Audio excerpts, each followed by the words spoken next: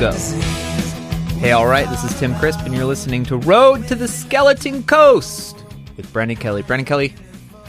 Why did I say Brendan Kelly? Brendan, what's going on, Bubba? How are you? Yo, man, I'm good. No matter how many names you throw at me, it's a little weird. Like I definitely sat out on my porch last night with the concern that, people would come by, protesters, and or, there's people trying to cause problems and stuff like that. Quickly here at the top, I think it's important for us to mention, like, we're fucking very much on the side of these protesters, very much on the side of the Black Lives Matter movement, and, me expressing any apprehension about, like, anybody, be they overexcited protesters, straight up looters, or, fucking cop fixers, breaking into my house has nothing to do with any lack of support for the movement. I just, I got to be the dad and sit outside with a bat. 100%. This is the strangest time of all time, and we hope that this episode is finding everyone well. It's super scary out there. I'm in solidarity with the movement as well. I think that the idea that there's something that is terroristic about the idea that Black Lives Matter is pretty atrocious. But if there's something that you're hearing from any of us that makes you say, I don't like this, I don't like the way that they're talking about this, BrendanKellyPodcasts@gmail.com. Reach out to us nicely, and we'll have a conversation about it. It's important that we all try to help out within our communities, and speaking to those people who might not be on the right side of things, in our opinion here, but to treat that with a conversation rather than saying, well, fuck you, get lost. We're here to talk, and we're here to listen. So BrendanKellyPodcasts@gmail.com, and we're here for all of it. So this is it's a strange time. It's a weird time, and it's a part of doing a thing for an audience that is a little strange, because neither of us are equipped or the important voices in this room, in this conversation, but we're here to talk, and we're also here to give y'all really the best thing that we can do, which is enjoy our time together. Yes. And we hope that you're all enjoying it too, and that this is a source of relief for you during a very, very scary and chaotic time. Yeah, man. Like, dude, did you see that shit that Trump, tweeted out yesterday, where it said, like, we see you, anarchists? And it was this guy who was, like, it looked like he was from, like, the Sandusky, Ohio dinner theater version of, like, we're a bunch of criminals. And he's like, hey, okay, guys, there's anything you can do, I want you to destroy. Go get those picnic tables, okay? I see some picnic tables over there. And it's like, it's a guy clearly paying people. I mean, he's like such a fixer, and that's like, that's to me what's concerning about this, is that there's so much, like, you see this, you saw that fucking weirdo with the umbrella at the AutoZone in Minneapolis, just smashing out the windows, and then all the protesters were like, dude, what are you doing? And the way he turned around and stepped to everyone, it was like, oh, this guy's totally a fucking cop. There's no, he's like, hey, What are you trying to do? Get out of my face. I don't want to have to. And then it's like, you could almost see him stop before he said, like, arrest you, because he's supposed to be, Antifa or whatever. Right. And it's like, so the fix is fucking in on this shit. There's, my friend, her Instagram handle is Braids of Fury, and she's one of the greatest, like, resources of, like, right on radical politics. that you can find, and she's just pointing out like that there's like random piles of bricks that are just appearing at all these fucking protests, and it's like to orchestrate shit like that. So like when I say that I was sitting out on my porch last night, I just want to be perfectly clear and transparent, and I think that, you know, just to speak for the podcast organization, every single employee of this podcast, these protest hearts are in the right place. Any like sort of violence has nothing to do with the movement that's really going on, and we know that, and you know, like, and you know what? Fuck it. This is a response to violence, so a violent response is not unacceptable. Also, I mean, like, as much as like I hate to see fucking fire, and I hate to see people like getting their asses whooped and shit like that, but like, I'm definitely not in a position to be like, hey, come on, keep it together when we're looking at like people being literally murdered casually on the street, you know? So, yeah. Just with total immunity. It's got, it's sort of the idea that like the violence is only going to escalate the violence, but it's also the point that there's a lot of violence happening without any ramifications on one side, and that is all a arm of the government. Kind of, I don't think that there's anybody on any sort of political spectrum that can think that violence from the government onto the people is a positive thing. No, it's just not. Yeah, no, it's just that's authoritarian shit. Yeah, and you know, shit's getting scary and weird, and like I know that's not why people come to listen to this, but like, if you're not afraid of the absolutely draconian totalitarian measures that are being taken on a federal level right now, if you're not angry about it, I guess you don't have to be afraid. You can just be angry. But if you're not one of those two things, fucking wake up, man. Shit's real right now, and it's fucking terrifying. Anyway, enough of that. I'm sorry. I kind of took poor Tim on a tangent here, and I apologize, Tim. Hey, that's okay. It's your show too. It's a little bit more my show, but I'm willing to lead, you know. It was cool to segue into a time last week when everything seemed so innocent. Yeah, just back last week when it was just a global pandemic and everybody was locked in their house and terrified about like if the world would ever open again. And now it's like, oh, right. No, it sure won't. Yeah. But for a minute there, it was really cool because I got to see a lot of people get excited about a new Lawrence Arms record. Yeah, that was a good moment. That was a good moment. And that record is still coming out July 17th. The record is called Skeleton Coast.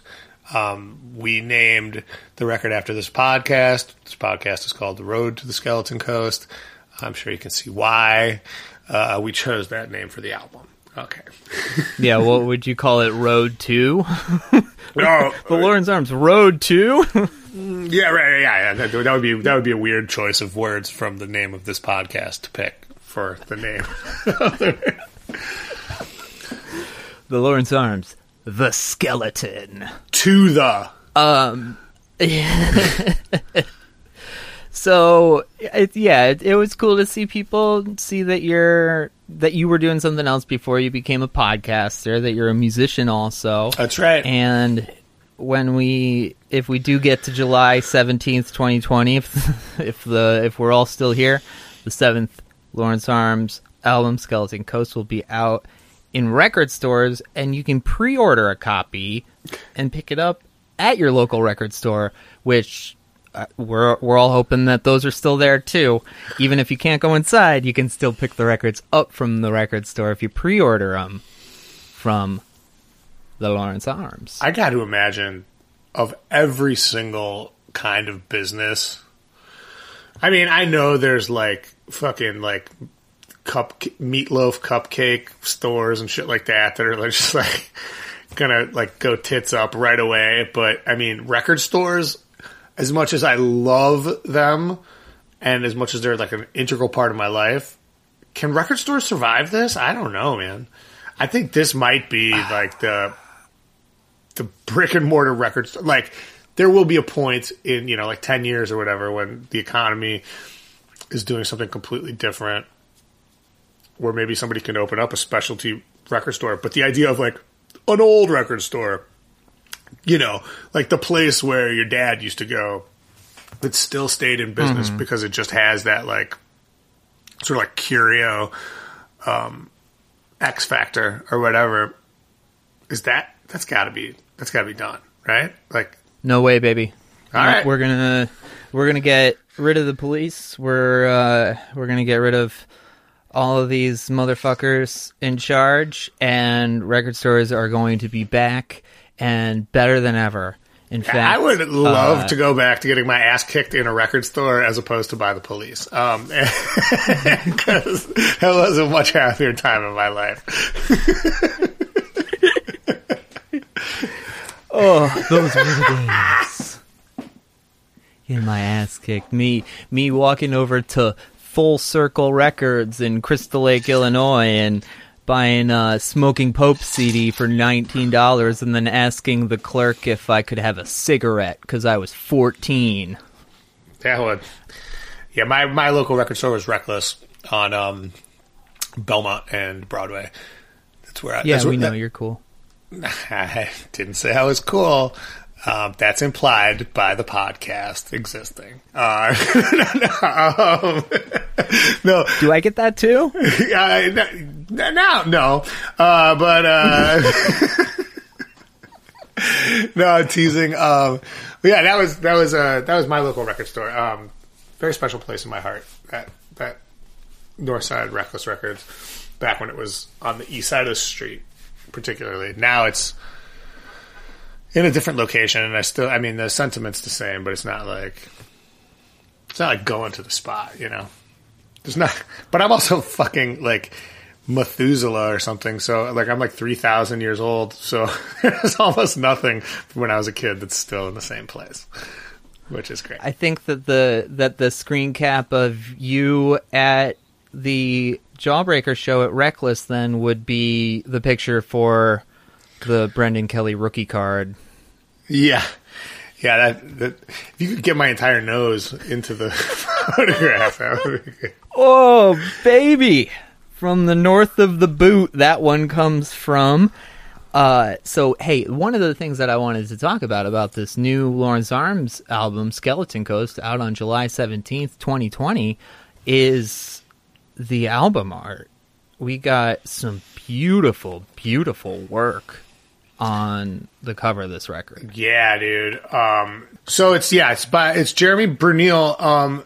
My friend, what's weird? Okay, first of all, Jeremy was contacted by David Holtz. I guess they've done a little bit of work together, and the combination of those two is obviously the results speak for themselves. Spectacular. Jeremy does this kind of I want to say like little golden books kind of looking shit, if you remember those, with the gold foil on the spine, like the kid books. It looks like that, and it's not even like that, fucking cheese dick. It looks like a kid book shit, but it's perverse, which is wah, wah, wah, wah, right? But it's no, this just looks like that shit. And then it's but it's got an artistic sensibility that's slightly different. And my friend Dave, who's one of the people that when I was a kid, he was just a couple years older than me, and he was the kind of guy that taught me how to sort of just by example be a man. You know what I mean? He was just one of the guys I was oh, you've got to figure it out. Okay, I'm going to do things kind of how you do them. And we're about the same age. He's a little bit older than me, but I just I I mean, I still look up to Dave. He's great. He's absolutely listening to this. Hi, Dave. Lick a dick. You live in Canada now. But so he hit me up and he's like, dude, I don't believe that Jeremy Bernil did your artwork. That's my son thinks his daughter's potentially his girlfriend. So, which I know is like, it's very convoluted, but up there in Stratford, Ontario, which is like a cosplaying Shakespeare Canadian city, which is also just hilarious as fuck right there. Apparently Jeremy and my good friend Dave, their children are engaged in a romance that only Dave's son knows about. And Jeremy's Wow, it sounds like a real Romeo and Juliet situation. Yeah, you know? I don't know if you're familiar with Shakespeare. Is that Shakespeare? Yeah. I only know Shakespeare from the barbecue chips. Oh, maybe that's not Shakespeare. No, I'm sorry. Yeah, no, that's Big Pun. But you get what I'm saying.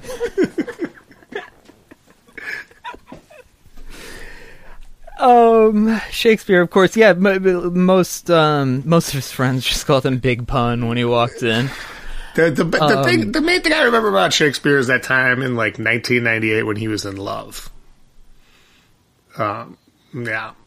Okay, that's good. Yep, Ben Affleck. So Jeremy Bernil, this album art, it's so cool. It's definitely an aesthetic that I don't think many people would have seen coming from your band. Because it's got like that salmon background. Like, we're used to the Lawrence Arms records being pretty like, dark, having a real, kind of ominous feel to them. But this one is just like, it's something else. Well, and the font too. Yeah, I can't say enough good things about Jeremy and David and how well I think they work together and just how well each of their individual talents really shine on this. I mean, David did like also besides like doing the font and the layout and stuff like that, he did like the project managing for this, and we came at him with just this laundry list of shit that we were thinking could potentially be on the cover, right? Mm-hmm. And it included stuff like there's a lot of references on the record to various wild dogs, foxes, coyotes, wolves, and then also whales, right? And then the album title itself is a reference to this coast in West Africa where the tide always goes in, and so this coast has always been littered with like whale bones and stuff like that. And then as humans sort of evolved and enjoyed maritime adventuring, the boats would also wash up. I mean, like the boats are not like if the whales are no match for the tides, the boats are no match for the tides either. And they would and so it was always, and it was the same thing. It was these same like rib cage situations. It's like whether it's like fucking porpoises and whales and sharks, or whether it's canoes and galleons or whatever. There was always these skeletons on the coast, right? It was always called the Skeleton Coast. And so anyway, we talked a lot about a lot of shit that we wanted on the cover, and David went away to Jeremy and then came back, and Jeremy had this like sketch, and it looked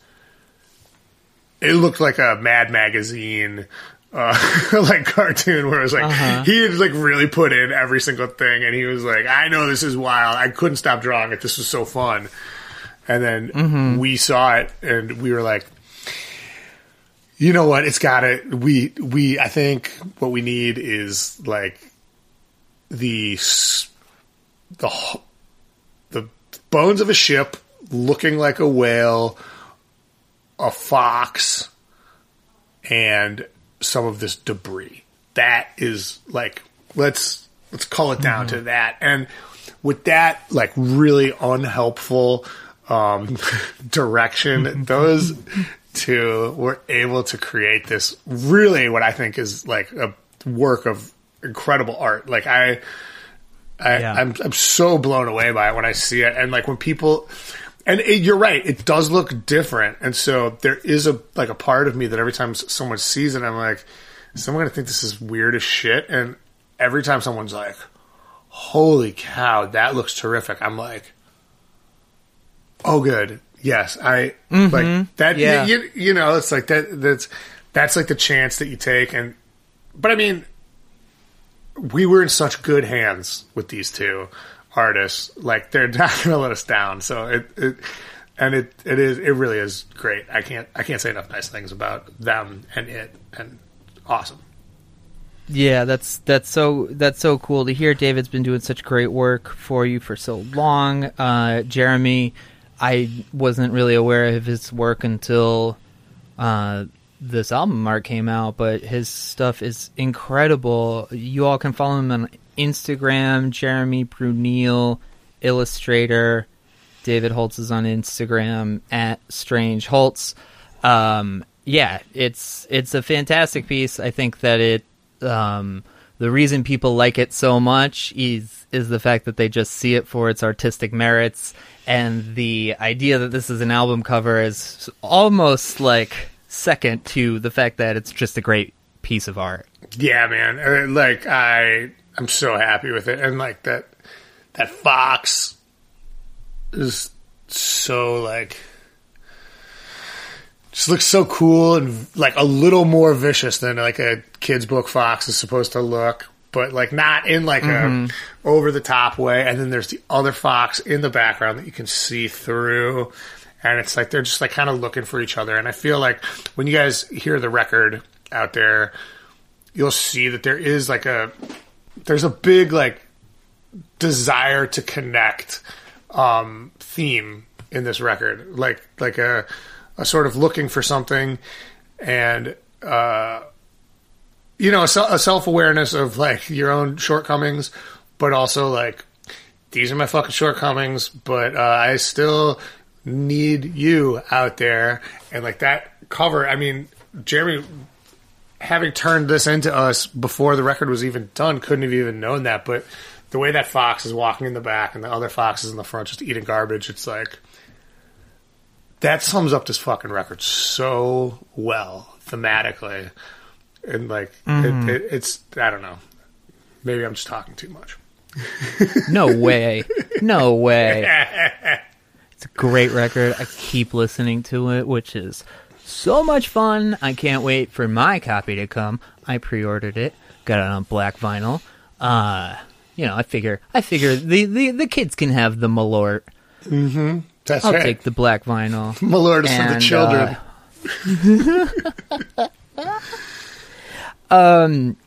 Cool. So last week we built it up. We got into all of the energy that slowly started rolling again and brought us up to Metropole. Now we're going to talk about it. Metropole was released on January 28th, 2014. This was just inside of 8 years after O Calcutta, which, to put into context, a guided tour of Chicago and O Calcutta, 7.5 years. That's crazy, man. It is so weird to think about that amount of time going by. I mean, the only band I can think of that did something like this is really the Descendants, right? Like, they took a huge amount of time off, and then they came back with a record that people were like, oh, this is still the Descendants. You know? And I mean, obviously bands stop and they come back and they put out records. Some bands stop and they put out records and they're good. Not a lot of bands stop for 8 years and put out records and then put out a record that some people would say has like, well, I mean, I can say with the authority of someone that's been to every single Lawrence Arms show, that these are some of the like the most popular songs we have, you know, and it's very unusual. It's very unusual for that to be the case, and I think that was Cool to Be You. Was that the record, the Descendants record? Well, when did Everything Sucks? Oh, Everything Sucks. Yeah, I don't, you know, but who really knows the Descendants? You know what I'm saying? David Anthony. That's goddamn right. I mean, it is a wild concept too, because it's not like when D4 had 6 or 7 years in between Situationist Comedy and Civil War, because it was always kind of a conversation of when's this D4 record going to come out. I think Metropole had a lot of space in between where nobody was really sure. Yeah. So it's not like the obituaries were being written, but there was what you came back from is, I think, much more of a retirement type deal, where you're coming back from what felt like it would be the end, or could have been the end. I think what we came back from a little more accurately is being a nostalgia band. Like we never like retired. We never stopped playing shows, but it was like all of a sudden we were this band that would like play festivals and, you know, have people, like more and more people being enthusiastic about us, and that was terrific. But I think the thought was like the day is done for these guys, you know, and that was sort of one of the guiding principles of Metropole. It was like, well, you know what? If the day is done for us, the day is done for us. But as I mentioned last week, as Chris said, it's like, this record's not fucking great. Fuck it. We don't have to put it out. So like we weren't risking anything. We could always be that like nostalgia band, and we always will be a nostalgia band to some people on some level, because people like our old stuff, and that's like not a bad thing to be. You know what I mean? Like it's like there's but we're also this was Metropole came out, I think, made us at least believe that like we were still a viable band, and not one of these nostalgia bands that puts out records so they can go out and play their old songs to their kids. Like all of a sudden, the songs on our new record were the songs that people wanted to hear the most, you know, and that is, I think, a point of differentiation for us, at least. At least I will tell myself that. You know? No, for sure. I think that's great self-awareness, because I think that, you know, the bands that would qualify under the nostalgia band heading, you're not sure if they know that that's what they're doing. Right. Or you're sort of entering in with this agreement that, okay, they're going to play some of the new songs, but they're going to play like 5 of the hits, and then they're going to play a couple of old songs from the new record, and people are going to be like, okay. Yeah. Just waiting for the old ones to start. And I feel like the self-awareness that you have there is a good one, because it's like, you know that you have something to prove, but you channel that like chip on your shoulder into making a dope record, and you have the confidence of knowing that the record itself is good. It's not like you're throwing something out there and just like hoping that it's still got the same magic. Yeah, I mean, well, the thing is, I think, you know, I'm like a real broken record on this podcast, but it's like, how lucky am I to be in a band with Chris and Neil, 2 guys that are also, I shouldn't say also, 2 guys that are very visionary and are constantly pushing their shit forward. And, you know, when I think, obviously, like, this band is like a complete triad. I think there's times when, if like we start getting excited, and I'll be like, dude, let's fucking stuff this record up everyone's ass, and let's let's do it, you know? And then it's just like, and all of a sudden it's like, oh yeah, we're the fucking best band in the world. Let's do that. And boom, you know, like, and then, it just really, and I mean, you know, obviously like a lot of that's like very tongue in cheek, but a lot of that is like the operating system that you work under, even if it's like, you know, you fake it till you make it or whatever. And we're just like, you know what? Fuck it. We're the fucking best band in the world. It's been 8 years. Who gives a shit? Check this out. It's kind of like when we played Greatest Story Ever Told in its entirety at the Dead Milkmen show in the middle of the set list. It's like, this doesn't have to be hard. Just be a fucking good band and you can fucking do this. It's not something to brag about, you know? And here I am bragging about putting out a record after 8 years, but yeah, but you get my meaning. Right. Well, yeah, I think it's dope too because, you know, we talked last week, we talked about it a little bit more on our Patreon, patreon.com/bettersandwich, where the hip hop influence was in there, and you listen to hip hop records. Every rapper is out there saying that they're the best. Every rapper out there is throwing the best that they can onto their records as a top this. I remember when Kendrick came out and he called out all the other fucking rappers, and it was, you know, everybody went nuts about it. And I remember Killer Mike and LP talking about that, and they were so excited that he aired that to the rest of the world.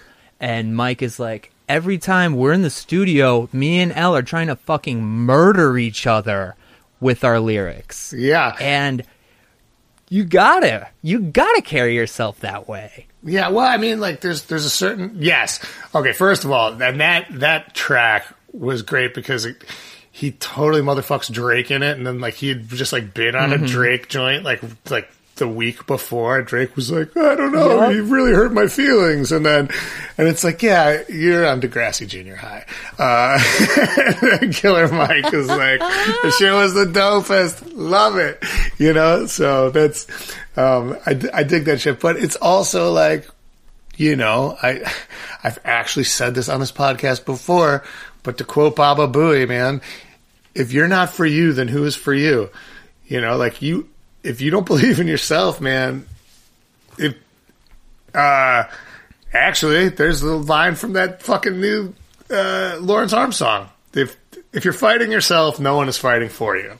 You know, and like, and it's, so yeah, we had to come into this being like, we're the best band in the world, because if not, why? Right.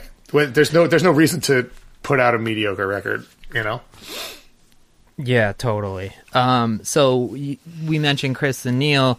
Neil is living in LA. Chris is living in Portland.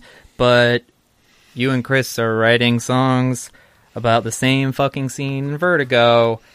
It feels like there is, we talked about that, telepathy. But I think what is a really tremendous attribute to this record is the fact that you and Chris, being so far apart, are so in on each other's songs, and it feels like really your most cohesive work as a unit of songwriters.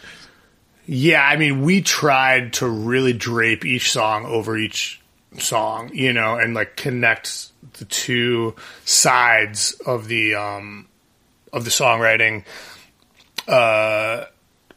You know, dichotomy or whatever, as much as possible here, and it just so happened that like we were writing about the same shit, you know, and like there was lyrics that would just come up in like my songs that would come up in his songs. There was you know, melodies that would like sort of be complementary with one another. And you know, there's a song Metropole, which is in the middle, which is the most collaborative song that we've, I think, ever done, you know, which like we almost always work completely separate, but yeah, this really all came together in a way that was yeah, I think we were all really feeling each other on this one. And it was part of it is the excitement of having been so long, you know, and and our experience being almost exclusively one of being on the stage, where you have to have that like sort of stage telepathy, and maybe that translates when it was like we became just like exclusively a live band for 8 years, and then all of a sudden it's like, oh, we're going to go back in the studio. It's like, oh, like I know what you're doing. I know what you're going to do. You know, I think that there might be something to that. I don't know. I mean, like, I don't want to make it sound too, like, Zodiac-y or whatever, but... No, not at all. We talked about the idea for the artwork from Metropole being like a train map where the different songs were stops along the train, and that this was basically a journey through a city. How does that concept come together? Obviously, you like mentioned that you and Chris are sort of writing about the same things, but where does the let's like put it into these like very specified terms come into play? Is it sort of at the end? Well, so the opening track on this record, Chilean District, is one of the last songs I wrote for the record, but very much with this in mind, like to have it like centered in a place, and that's like so like fictitious. Like there's no such thing as like a Chilean district, I don't think, anywhere. Like, you know, and I mean, right. Perhaps there is. And I would love to visit. Please tell me, you know, BrendanKellyPodcast@gmail.com, where the coolest Chilean district is. Cause, from what I know, everyone's like, that's not a thing. And I'm like, well, that was the idea. It's supposed to be like, you know, seated in a fictive, start. But this was also the last song I wrote for the record. And it was because I thought we needed a first song. You know, and with the idea of how the way this record starts off with the clip from October Blood, and then into this, that was all sort of in our heads as I was putting this song together. Like the way that the last song would start, then the first song would start, and then before the last song on the record, the first song would start again, and it would mirror that, you know, like all that kind of thing. But yeah, so I don't know if you could say that it came early on or late on, because this is the first song on the record. It's very intentionally like grounded in a place to like set off the story, but it was also one of the last songs I wrote. So the sound of the crowd that opens up, we've got a lot of sound clips in here, and I don't want to like ask about every single one, but let's talk a little bit about just like the idea of the clips in general. When did that come about, and how did you go about getting those field recordings? Well, that sound of the crowd, that is played there at the very beginning, and then it is at the end of, or at the end of the record, at the beginning of Paradise Shitty, right? It's the same. It's the same crowd sound and the same "Thank you very much, ladies and gentlemen," and that's Babe Ruth accepting his Hall of Fame induction, right? And he's just like about to die, and you just hear it, and it's just like this, the idea of like this huge crowd and this old like broken hero that's like, you can tell in his voice is like at death's door. It's like, what fucking cooler way to open up a record after 8 years away? You know what I mean? Like, yeah. Here we are. We're the old fucking, you know, like we're the old desiccated retiree, you know. And I mean, like, I think a lot of it was like kind of like a dick flex thing, but also there's just such a like mortality to it, and it's like the sound, like you can hear him being dead in his voice. Thank you very much, ladies and gentlemen. Like, it's crazy. And yeah, I just think that there's the heaviness of it is awesome, and also the absolute posturing of it, I think, is awesome too. You know. I think that it really sets up. I just need to say this because it's like at the front of my mind, so it needs to leave. Babe Ruth signed my grandfather's cast when he was in 3rd grade when he broke his arm, and that is like the coolest thing that I've ever heard in my life. That's awesome. It's amazing.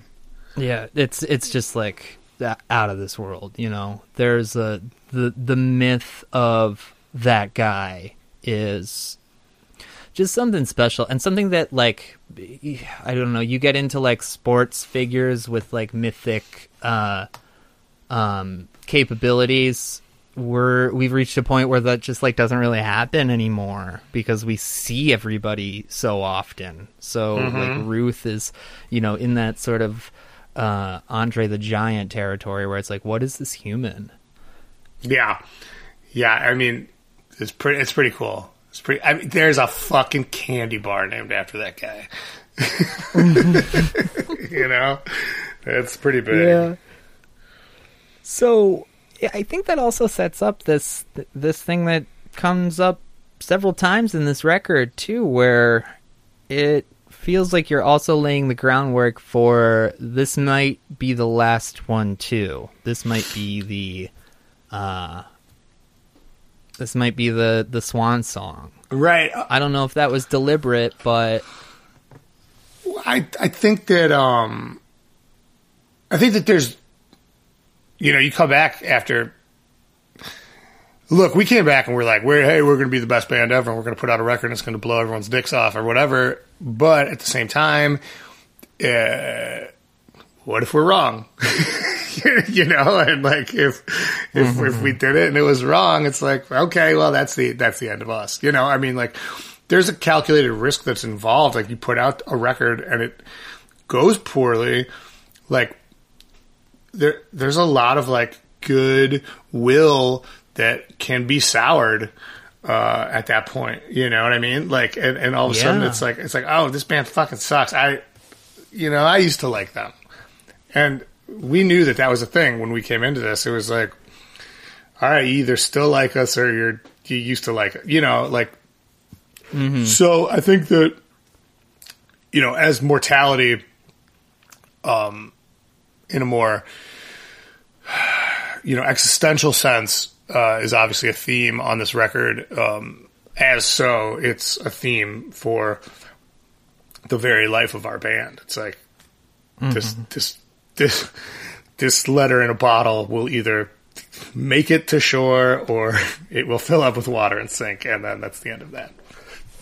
Yeah, definitely. There's also the it's a nice insurance policy too if the record sucks and nobody likes it, and then a few years down the line someone says, God, they're like eulogizing themselves on this record. We should all go like back and listen to it and appreciate it for what it was. Yeah, I mean, that's the I think there's that kind of like fart sniffing rock criticism that's like that fucking that bullshit that Pitchfork does now. They're like, oh, you know, now that nobody reads our website anymore, let's go back and we're going to say that this Taking Back Sunday record was actually good, even though we said it sucked before, because we'd like the Taking Back Sunday fans to come to Pitchfork. And it's like, okay, but there's, I don't know, with no offense to, you know, you or Josh Terry or Dan Ozzie or Dave Anthony, like, there's a reason that by and large music journalism's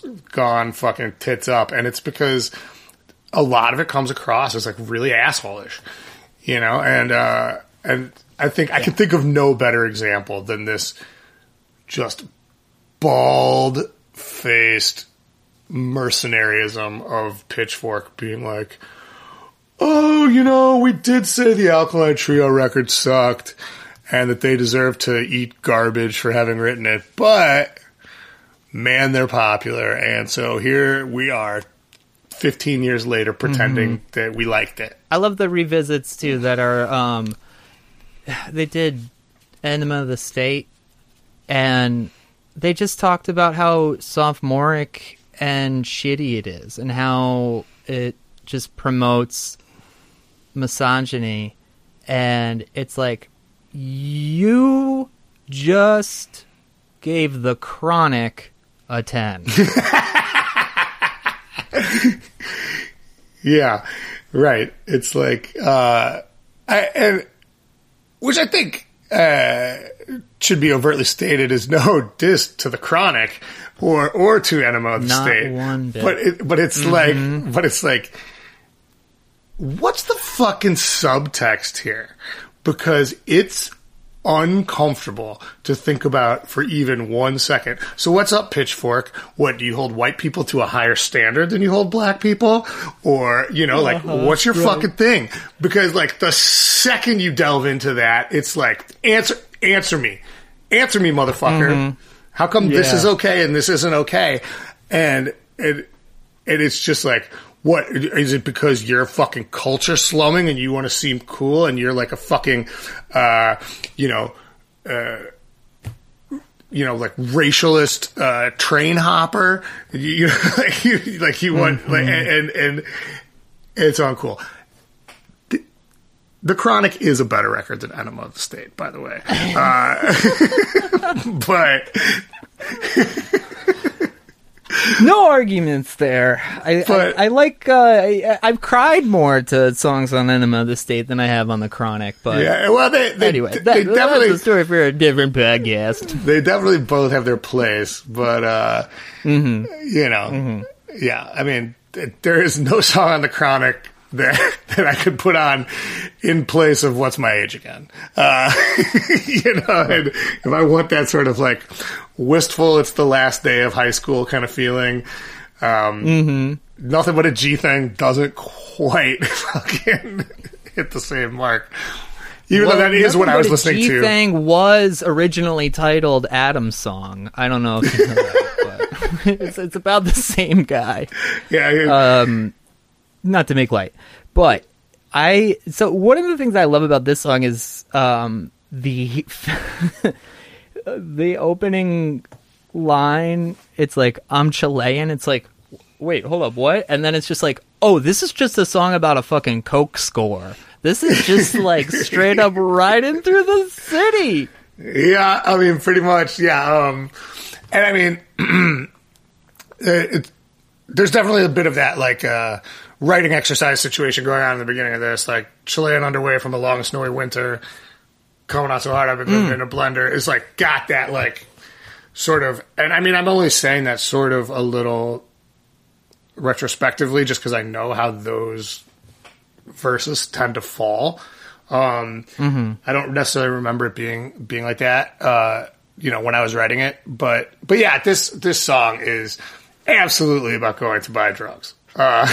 It's about like the way I envision it is this is the starting off point for one of the two narrators of this record, and this particular narrator is getting into a shitty Pinto and driving around in this shitty neighborhood, this fictive Chilean district, and it's like all like fucking this like South American imagery, which is and a lot of like sort of like totalitarian South American imagery, which the inspiration is just that like the cartels are in it with the bosses, man. Like the it's like because it originally at the end when it says like resolved to do nothing but lay here and twitch till the governor's men come and fill up this ditch. It originally said till Pinochet's men come and fill up this ditch, but I was like, "Fuck yeah!" That was how I wrote it, and until like we were in the studio, that was what it was. But I just kind of liked the syncopation of "till the governor's men come" as opposed to "till Pinochet's men come." I just thought it sounded a little cooler. like that little Yeah, totally. syncopation or whatever. So I changed it. But yeah, this was anyway, yeah, drugs. It's so funny just because the first few verses are like such a like this narrator thinks that he's hot shit, but he's driving around in a Pinto, and you know he's got like the shittiest fur coat on, and you know that every time he like goes up to somebody and flexes like he's got power, you know that he's had the shit kicked out of him maybe 12 hours ago by someone he owes money to. That's amazing. That's the kind of like theater of the mind that like I really like sort of aspire to, I guess, with a lot of this stuff, like with the Wandering Bird stuff particularly, but like this is so much like, yes, this, and you know, and like I even feel like the back and forth where it's like, you know, like I sing one line, then Chris sings the next line, then I sing one line, Chris sings the next line. We're getting into this after coming off of O Calcutta, and it's like, well, we can't do the O Calcutta thing again. You know, we did that, and so I said, this time let's just do it absolutely more, even more Beastie Boys than we did before, right? And Yeah. and so even though that this is sort of a first person soliloquy, right? It's definitely a soliloquy about somebody who's not with anyone, but there's also that vibe of like two dudes sitting in the car kind of being like, yeah, this, yeah, you know, all right, pull over here, you know, like that kind of shit, which I think is really fun too. Funny story, this song does not go over very well live, even though it's, I would think it would, like, I feel like it vibes the right way.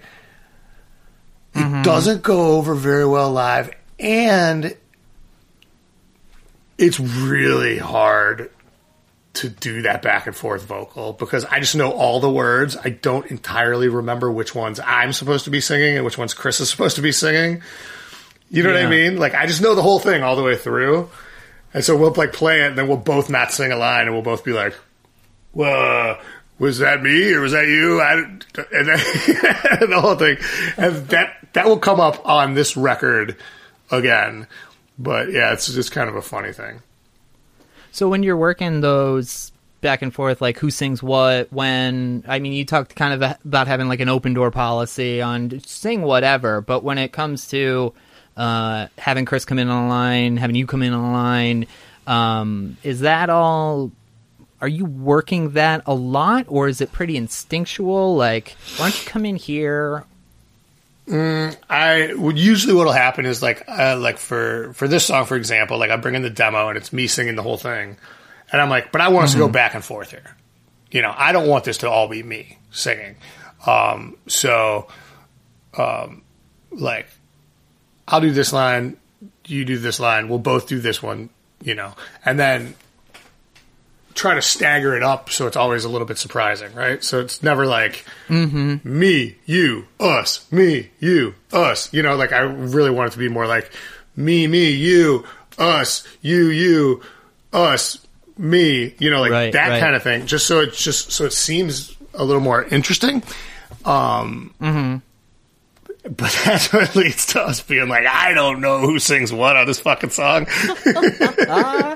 Yeah, you know what? It's funny that you say that it doesn't go over live very well, because I think that this song actually took me a little bit of time to really get, because I think that the way that you two are bouncing off of each other, it's sort of like, I guess, puts a hue in front of the structure of the song, actually. You know, it's hard to follow, like, okay, here's verse 1, verse 2, verse 3, chorus. Like, there's just so much bouncing around on it that I think it took me a little bit of time to really get used to the energy of it. And, like, once it clicked, it was, I don't know, several listens through, but once the Walking on Eggshells came in, I was like, oh, fuck, this is a track. Yeah, that's Yeah, that part was like the sort of inspiration for the whole thing, right? And that's gosh, I can't remember the name of the project, but Mike Park did this like one crazy, like really like lo-fi punk project, but it was like this 1 7-inch, and it's fucking, and he's singing in, I believe, Japanese.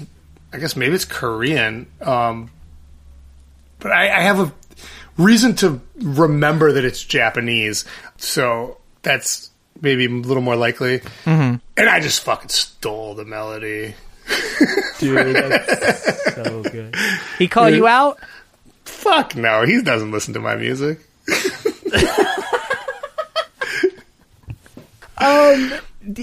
I do love too that there's a little bit of like, before that chorus kicks in, there's a little bit of that Thunder Road energy of like, you know, I'm ugly, but I'm pretty much the best chance you have. It's you and a beauty, but hey, you're all right.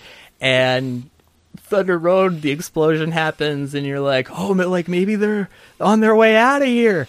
And this one is just like, you are on your way to a 3-foot hole in the ground. Yeah.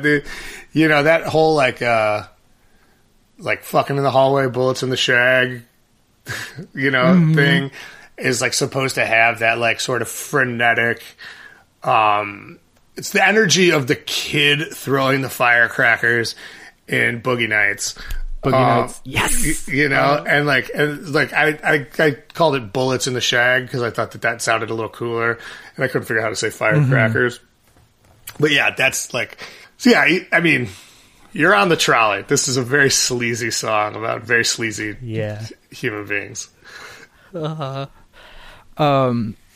Yesterday on Pre-Pro, our new show, over on Patreon, patreon.com/bettersandwich. You made a note about my use of the word underworld, which we'll get to later on. But I'd just like to point out that right here we have 2 references to underworlds. The underworld of drugs, and then the underworld of things that are literally under the surface of the earth, garbage and dead bodies and decay. Yes. So you are here. Here's that train ride that we're talking about. This song is so cool. I think you'll like my read on it, that it's just as much of a character sketch as the song before it. It's just a different type of person going through the city, kind of a loner, kind of a lot going on underneath. I absolutely agree. Like, when I think about this, you're kind of frozen. I'm going to keep talking, but I can hear you, yeah. Okay, great. But yeah, I think this is like the first guy gets in the Pinto, the second guy gets on the L, you know? And it's there's a lot going on in this song that's sort of underneath the surface, and yeah, it's also a character sketch, and I think it's one of more. There's a lot of false bravado in Chilean District, and there's a lot of very aware, myopic internalization in You Are Here, right? Like, and I think there's. Weird. I don't know how that happened.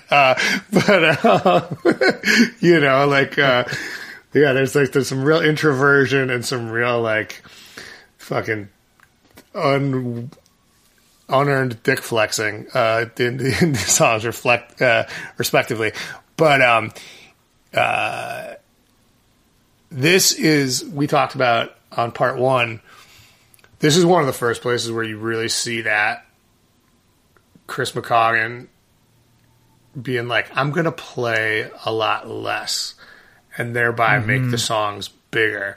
I mean, just like those little like riffs that like lead in and out of some of these parts, like the ding, ding, ding, ding, ding, you know, and it's just like, it's got that like American steel kind of like sloppiness to it. And it's like, you know, Chris could play that shit like right on the fucking ones if he wanted to, you know what I mean? Like, it's not like, but it's just like that the fucking style in there is so great. I love it. But yeah, I feel like what's weird is what I feel like these tracks both really invoke weather, like so much, like without saying anything. Like the first song sounds like, to me, like sweating balls. Mm-hmm. And this song to me sounds like freezing fucking cold. I don't know. Maybe that's just me, but those are the only two ways that Chicago weather exists. By the way, for those of you out there, that's a pretty good point too. It's just got this like detachment to it that I just picture this person sitting on the train, just looking out and never really making any movements. They're just sitting there ominously, and they might have a bunch of notebooks at home that have some real thoughts about society and people and what should be done. Yeah, I mean, there's definitely like a Catcher in the Rye kind of vibe to this song a little bit, you know? Yeah.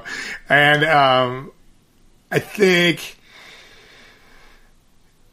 the thing is, the song is so fun to play, and it's like one that like everybody sings along to, and I think that like the vibe of it and just like the melody obscures on some level. It's like fucking kind of dark.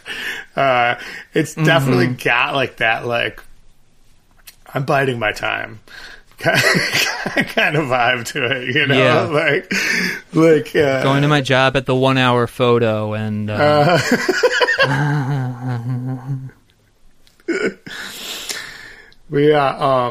this is also one of my favorite songs to play on the bass.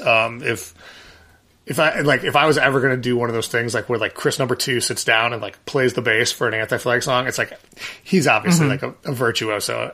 If I was ever going to do that, this would probably be the song I'd do it for, because this bass line is pretty, for me, it's pretty good. Fun. Yeah. We got Hickey Avenue, tip of the hat to the heroes of last week's episode. That's right, man. What's this song about? This song is about this record. I mean, you know, like the song is purely like, that's the beginning part, like where we take the Hickey, or Voodoo Glow Skulls, whatever you want to say, like that sample, we name the song after Hickey, and it's just like, you know, we're back. This has been a long fucking slog of getting to the point where we could get here, you know? And I don't even remember what I was like when I used to do this, you know?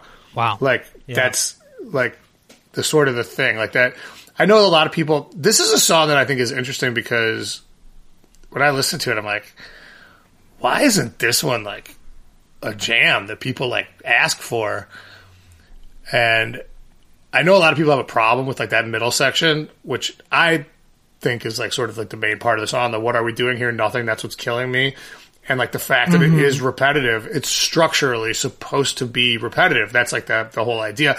I mean, obviously intentionality can go fuck itself when it comes to just like wanting to listen to something. But, right. You know, like my idea there was like to create this like sense of just like pulsing sameness, you know? Like, I don't know if you've ever seen This Is Water. It's a David Foster Wallace. The speech, yeah. The speech, right? Where he talks about like being an adult, and it's like, you don't understand what the daily grind is going to be like because you haven't had to do it every fucking day for years, you know? And that was sort of like some of the inspiration for that section of that song. But the other thing is, this is one that we fucking absolutely can't sing live because it's so back and forth. and neither of us have any fucking idea who sings what. Yeah, but I do like this one. This is another one where Chris fucking came in with like the sort of like slightly more minimalist guitar approach, and it's got that kind of like fucking like Desperado Fandango kind of like that A minor that he's just like kind of like vibratos out, and it's so good, and it's just like, dude, can we do this? Yeah, I remember it's like it's like that is such a cool thing for this like. So we're gonna do a punk song where we sing back and forth like the Beastie Boys, and then you're gonna do like this like fucking kind of flamenco guitar thing. Okay, great. We'll see how it goes. But that's what this song is about. The song is about this record, and I also think of it as being spiritually where our two protagonists meet up finally. Yeah, this is definitely. This is like sort of where the journey begins, as it were. It's really cool the way that this record, it's like the first, second, and third tracks all build off of each other. They're all sort of prologue in a way, and then 17er and Beautiful Things come, and it's just like boom, there's the two singles. Right there. Yeah, this like middle section of this record is really like, when I was listening to this to like be better prepared to talk about it here, and it's just like you get to like this point in the record, and it's like, wow, these are some jams right here. Like these are some big some big songs for the Lawrence Arms. I mean, like 17ers, it's like, and Beautiful Things are two of our most popular songs. And there's even another one on this record that's like one of our, very popular, most popular songs. But I think I've told the story before. Like, one day I woke up and I was like hungover, and I went out, and my wife was like pissed at me, and I couldn't quite tell if it was because of anything I'd done or because I couldn't totally remember the night before, I think, so I was like, is she mad at me? But she didn't want anything to do with me. And then I went over to my kids, and I was like, hey guys, and they're like, we don't want to talk to you. And then so I like went to my dogs, and I like tried to grab my dogs, and they both ran away from me. And I was like, you know what? Fuck all of you. And I'm like, I'm going to sit down and I'm going to write the fucking biggest hit I've ever written in my life about how fuck all of you. And that's the song. And I think it was, I think that the title on like the page, because I actually typed it out, and usually I write by hand, but that one I typed out and I think it said, and it was the first thing I wrote on the page, hit song about how my family hates me. I mean, that was the original title of this song. Did you write it in your rumpus room? No, I don't have a rumpus room. I wrote that song sitting at the little desk in my kitchen. Yeah, I feel like it's cool. It's just really cool that you go and do that. My dad like watches HGTV when he needs to like get away. But you got hit songs that you're writing about being a dad in your family being mad at you. Yeah, it's just they just didn't like. They just were not nice, man. Yeah, for sure. And I don't know. The whole thing's funny, but like it ended up like working out shockingly well. Like for me just sitting down and trying to like just have something to do, so I would just cry. Like I think there's a lot going on in this song that's kind of interesting. I mean, obviously, like people have responded to it very well, and it had a video. The Juggalos. Yeah, the Juggalos, and this song really reminds me of.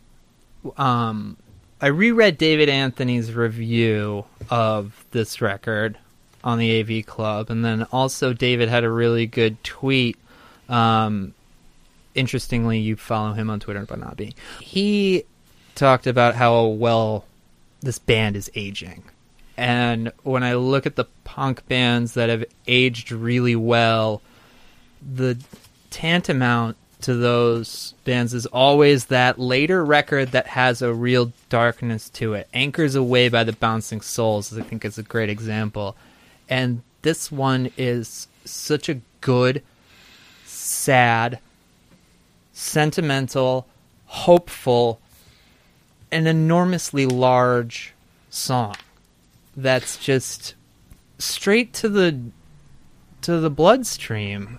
All of the emotion that you're communicating here, it can only come, and I'm not even saying that because of the subject matter, but it can only come from someone who's been fucking on a stage for a long time, and you hit on it so precisely. Oh man, that's great to hear. I mean, like, this one is obviously like I said, it's like resonant with me. It's resonant with a lot of people out there. Some, I guess, like a little bit of like the sort of like more trivial parts of this that I think are interesting are like, well, first of all, I really like the idea of subverting the idea of being a 17-year-old person and then being the kind of person that drinks 17 beers. And then like, and then, you know, like, so like, and that, like, Toby Jag, he almost never compliments me, and I don't blame him at all. But one day he's like, just wasted. He's like, 17er is a fucking great name for a song. And I like, and because it's the only compliment he's ever given me. I've always like taken that really to heart.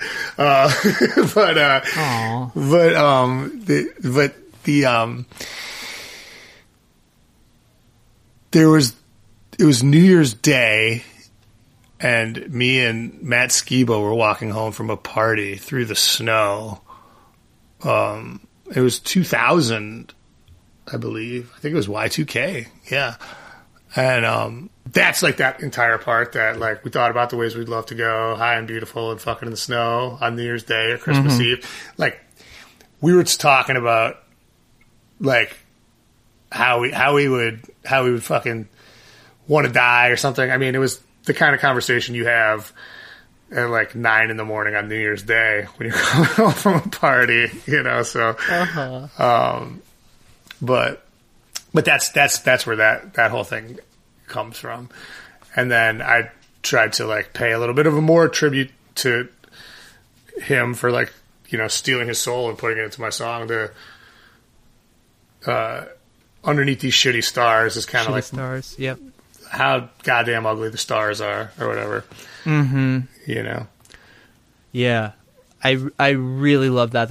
That's what I think about too. Is it feels like such a tip of the hat, and I think tip of the hat is falling way short. That is just that's a real loving embrace for someone who's like been there since almost the beginning for you. Yeah. I mean, those guys. I mean, fuck. Danny, Matt, and Derek are like some of my oldest friends, and even though Derek wasn't in the band back then, like I've known him that entire time, and it's just like, but yeah, so those, I don't know, it just seemed to me that I guess obviously the whole thing was just on my mind, and it was much later on. I mean, my daughter wasn't born until 2010, so I mean, this was at least a decade after that day in the snow, Yeah. But I don't know. Maybe I was feeling like maudlin and this woe is me, and somehow that made me think of the Alkaline Trio for some reason. I don't know. Yeah, crazy. What an association to have. I'm bringing this up not to break your balls, but you are, as you fix your hair, you are a handsome man. And I'm not. I swear to God, you are a handsome dude, and at a time you were much handsomer. Thank you. Maybe I'm projecting. That's good to hear.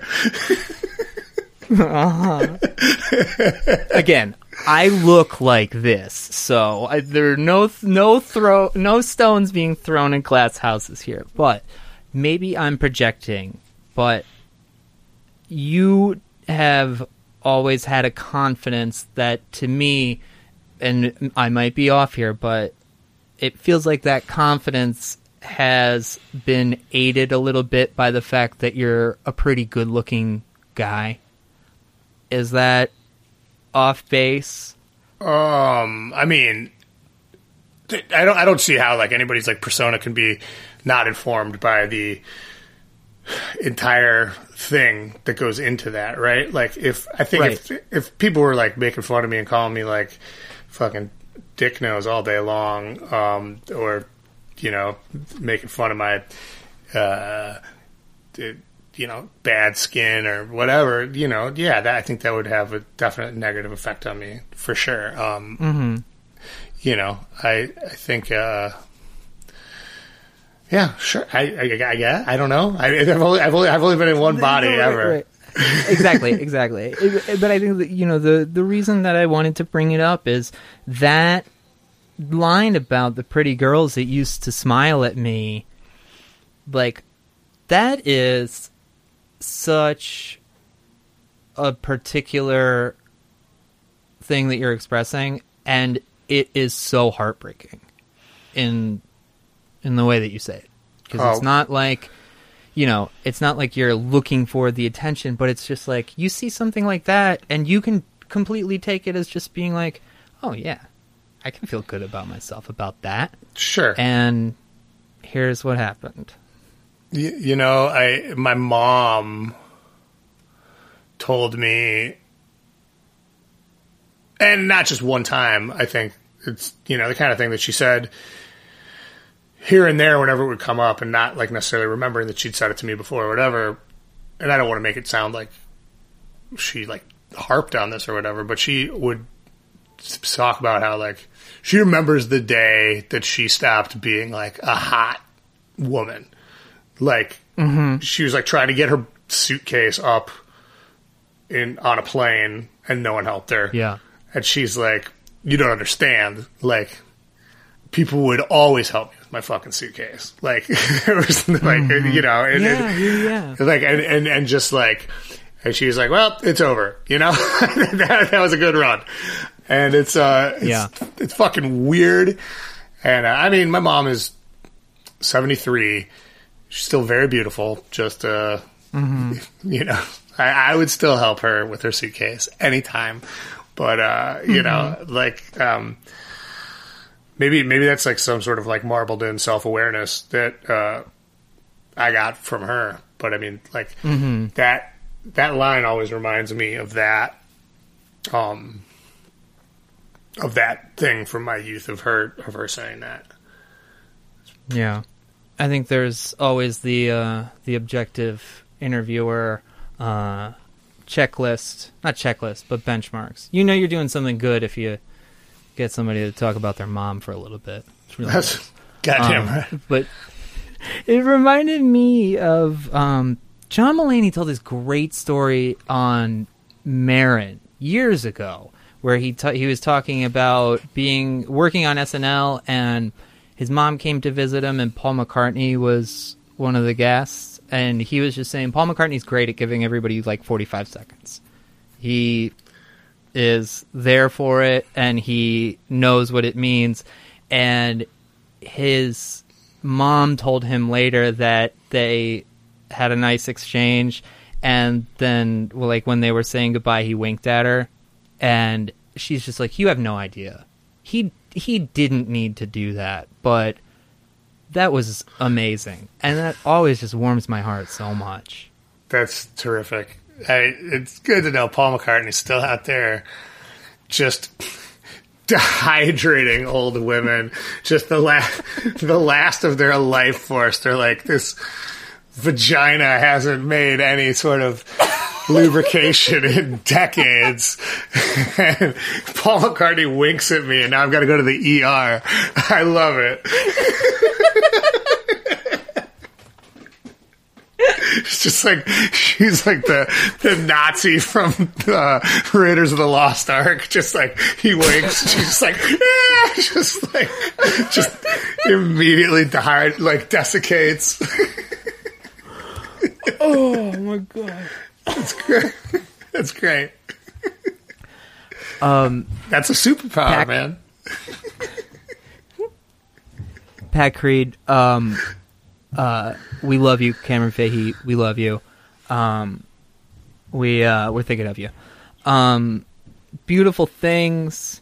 It's just so sonically connected to 17er. It's like if this was Chris's like band, this would be the song that is track 3 first single, and 17er if it's your band, track 3 first single, and here they are, just back to back. It's perfect. Yeah, this one, this combination is great, and like the sort of like the terrorist music that goes between them is like, so like the concertina that comes before 17er, and as well as this like sort of like, I can't think of another way to describe this than like terrace music. Al fresco dining music, is so crazy right on that it's almost as though a lot of people think that we wrote these pieces to be put in here for these songs. Mm-hmm. But this shit was like, I straight up recorded that from musicians when I was like sitting outside, like, having a Negroni, wow. And there's like, just like this random guy. But to your point, what I'm saying is, I wasn't trying to gloss over what you're saying. You were saying that these songs are so connected, and I was saying they're so connected that even the music in between sounds like it was on purpose. Like right. It's like, yeah, and this. This song is, this is one of Chris's really like fucking special songs, and this is one that there is like the wistfulness of it, but it's also got like a bit of like shake to it. Like it's got a little bit of muscle, just like in like, kind of in that bass line that just does like the doo-doo, doo-doo-doo, doo-doo-doo, doo-doo-doo, like kind of stuff that like, I think like brings it like, and then, but I mean, this whole song is like, he comes with it here, and he gave me like a really good opportunity to do what I think are like some pretty great backing vocals, but that's that's just like, when your fucking bandmate is Chris McCaughan and brings you this song, it's like, oh, I see exactly what I should do for the backing vocals here. And I mean, this is like the thing that I was doing on this whole record, which is, don't kill off, like that kind of shit, which is like, don't believe what you hear, to hide it from me. Like, I was just like, okay, this was where I think Chris and I finally realized that I'm actually the one with the high voice and he's the one with the low voice. Like, I think, and it's like, it's so obvious, but all of a sudden, like, we're doing backing vocals for this shit, and he's like, you can hit these notes, right? And I was like, oh yeah, I can hit that shit all day. He's like, I can't do it at all. And then he's like singing backing vocals on my songs, and he's like, I'm gonna do it like this, like, and I was like, oh, yeah, have we seriously had this fucking ass backwards this entire time? we're trying to make Chris sing the high notes and me hit the low notes, and it's like, and I can't even really understand how we came to, honestly, and I know this is going to sound so stupid, But I think it's because, like, he's, like, blonde and fair, and I'm, like, black hair and dark, and it just seems like, oh, yeah, you'll have the deep voice, and you'll have like, the more, like, concert voice or whatever. And it's like, I'm glad, you know, it took us 8 years of not putting out a record to figure this out, but we finally did. And the end result, I think that this is one of the apexes of finally coming to that realization. And yeah, you know, like when we play this song, this is, you know, people are like, gone are the days of O Calcutta when they sang everything together. I sing every word on this song, you know? Yeah. But it's just like, the other thing is that Chris and my voices are so much more similar than I think people recognize. Like, when it's like on this,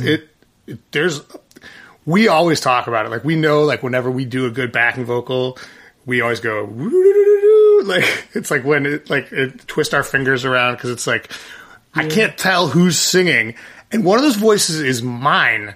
So that's really, you know, if I can't tell who's me, that's, you know, Dave Mustaine has a song about that. Hello, me, it's me again. I think that this is, it was funny to listen and be like, is that Brendan on the chorus? And then thinking, well, he's singing all the verses. It'd be really weird if Chris then decided to do that backing vocal. But I think that this is also, we'll get to your best vocal performance of all time, which I think is on this record too. This is Chris's strongest vocal performance, and I don't think I'm speaking out of turn when I say that he had a mountain to climb from where he started as a singer. He has always had a, like, remarkably great timbre in his voice. I think, I don't know, I feel dangerously close to feeling like I'm talking out of school here, but I think that because Chris's voice is so nice, he spent a long time trying to, like, rust it up a little bit, you know, and it, I mean, there's a lot of things that we came to realize as artists over the course of this 8 years, and I think the 8 years that went into before Metropole came out, that is, and I think the fact that we sort of grappled with and, like, accepted certain things about, like, our voices, like the fact that I've got the high voice and Chris has got the low voice. Chris, like, really coming into his own with his, like, his vocal control and, like, his, like, which is, I mean, he's always been great. That's the other thing. But I know what you're saying. This is a performance of a singer. Yes. And like, and that's like, dude, that's the reason that we are remarkable in having been able to make this record, I think, is like, you know, like to like, and I don't mean that to, like, pump my own tires or anything like that, but, like, the one thing we've always done is study what we did, what didn't work, what didn't sound good, and try to improve upon it, you know? And when we came back this time, we had studied all that stuff and we improved upon it, you know? And Chris's vocal performance, and I think my vocal performance as well. I mean, you know, like, I feel like the Apathy, Greatest Story era, like, he's in a good spot with his voice, but he's directing his voice somewhere, and this is a full on 120% performance from someone who is letting his voice guide, and he's just pushing his voice. He's not trying to push it in any direction. He's just letting it go as far as it can, just completely naturally. Yeah, no, I understand what you're saying, and I think that's a hallmark of his vocals on this album in general, is that he just kind of came to, like, you know what, and I think in a lot of ways, mine too, where it was just like, there's no affect here anymore. Like, we are these men. You know, this is the voices we have, and I think that ultimately it was really freeing and good for us. And but the other thing I would say about this particular track is the guitar playing is so good, and what Matt Allison does with the guitar tone is so unique. It's not a tone that's on the rest of the album. And for, like, one of, like, the standout songs on the record, to have, like, it's like this unique guitar tone, and then be like, yeah, but that's only for that song. Like, why you wouldn't apply it to lesser songs in order to, like, try to bring them up to this sort of level? That's a testament to Matt Allison and Neil Hennessy's, and Chris McCoggan's, sort of acumen in the studio, where it's like, this is the song that needed that, and that's it. Yeah. You know? Like, this tone wouldn't work for these other songs, and it would be very easy to be a little bit lazier and have tried to apply this because it works so well here in these other songs, but these dudes are fucking on it. What I love about this tone is, and this lead performance, is that he's still playing throughout the song. He's playing a lot of open chords in the verse. He only really picks up the strumming, like, in the pre-chorus. And then in the chorus, he's hitting open chords. There are a lot of chord changes. So it's just like, dun, dun, dun. And you don't hear open chords over a chorus like this because of the way the beat moves. But it's also like, I don't think Matt really turns that lead track down too much from when it's, like, playing the actual line. So to hear just those chords going over everything at a, pretty similar volume is just, like, so fun to just key in on and just listen to that specific track in the song. I think it's really interesting because I don't think of this as, like, a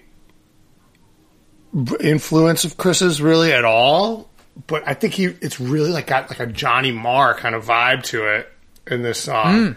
Just like that, just like, it's sort of like that, like, figured arpeggiating as solo kind of shit, you know? Like, I mean, I don't know how, that's, like, maybe getting too granular for people who don't care about, like, the tech of music, and then it's stupid and wrong to people that do. So, I'll probably quit while I'm behind on that one, but you know what I'm saying. Yeah, I definitely know what you're saying. I think of songs like William, It Was Really Nothing.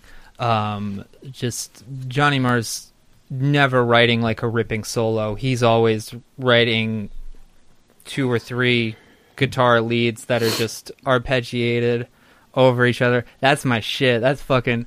I could go all day on just, like, listening to REM, because that's what Peter Buck does. It goes back to, like, Roger McGuinn and the Byrds. Yeah, man. It's exactly. And that's, like, what Chris is doing here, right? And there's that one note right before the city was...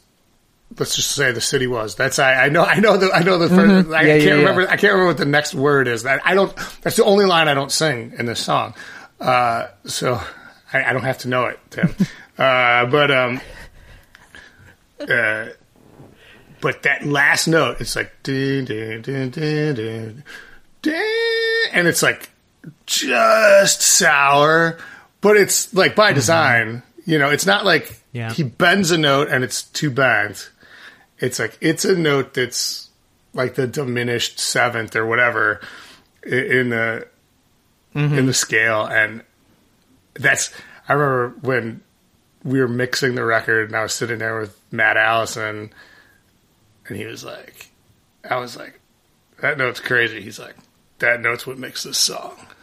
And I was like, Fucking right. Oh, Matt Allison. I would love to talk to him someday. Maybe tomorrow. I know a guy. I bet you anything I could figure out a way to get you and Matt Allison talking. So, Acheron River. Acheron.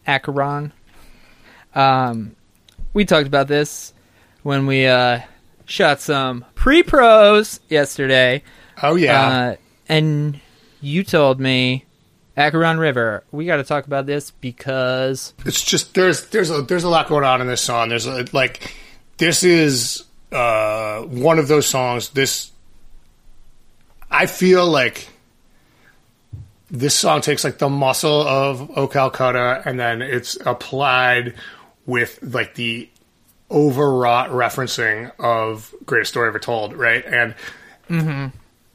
And to me, as I said in the pre-production, this is the song more than any other song I've written that I'm the most surprised isn't like what people want to hear all the time. Because to me, I'm like, this is such a quintessential Lawrence Arms song.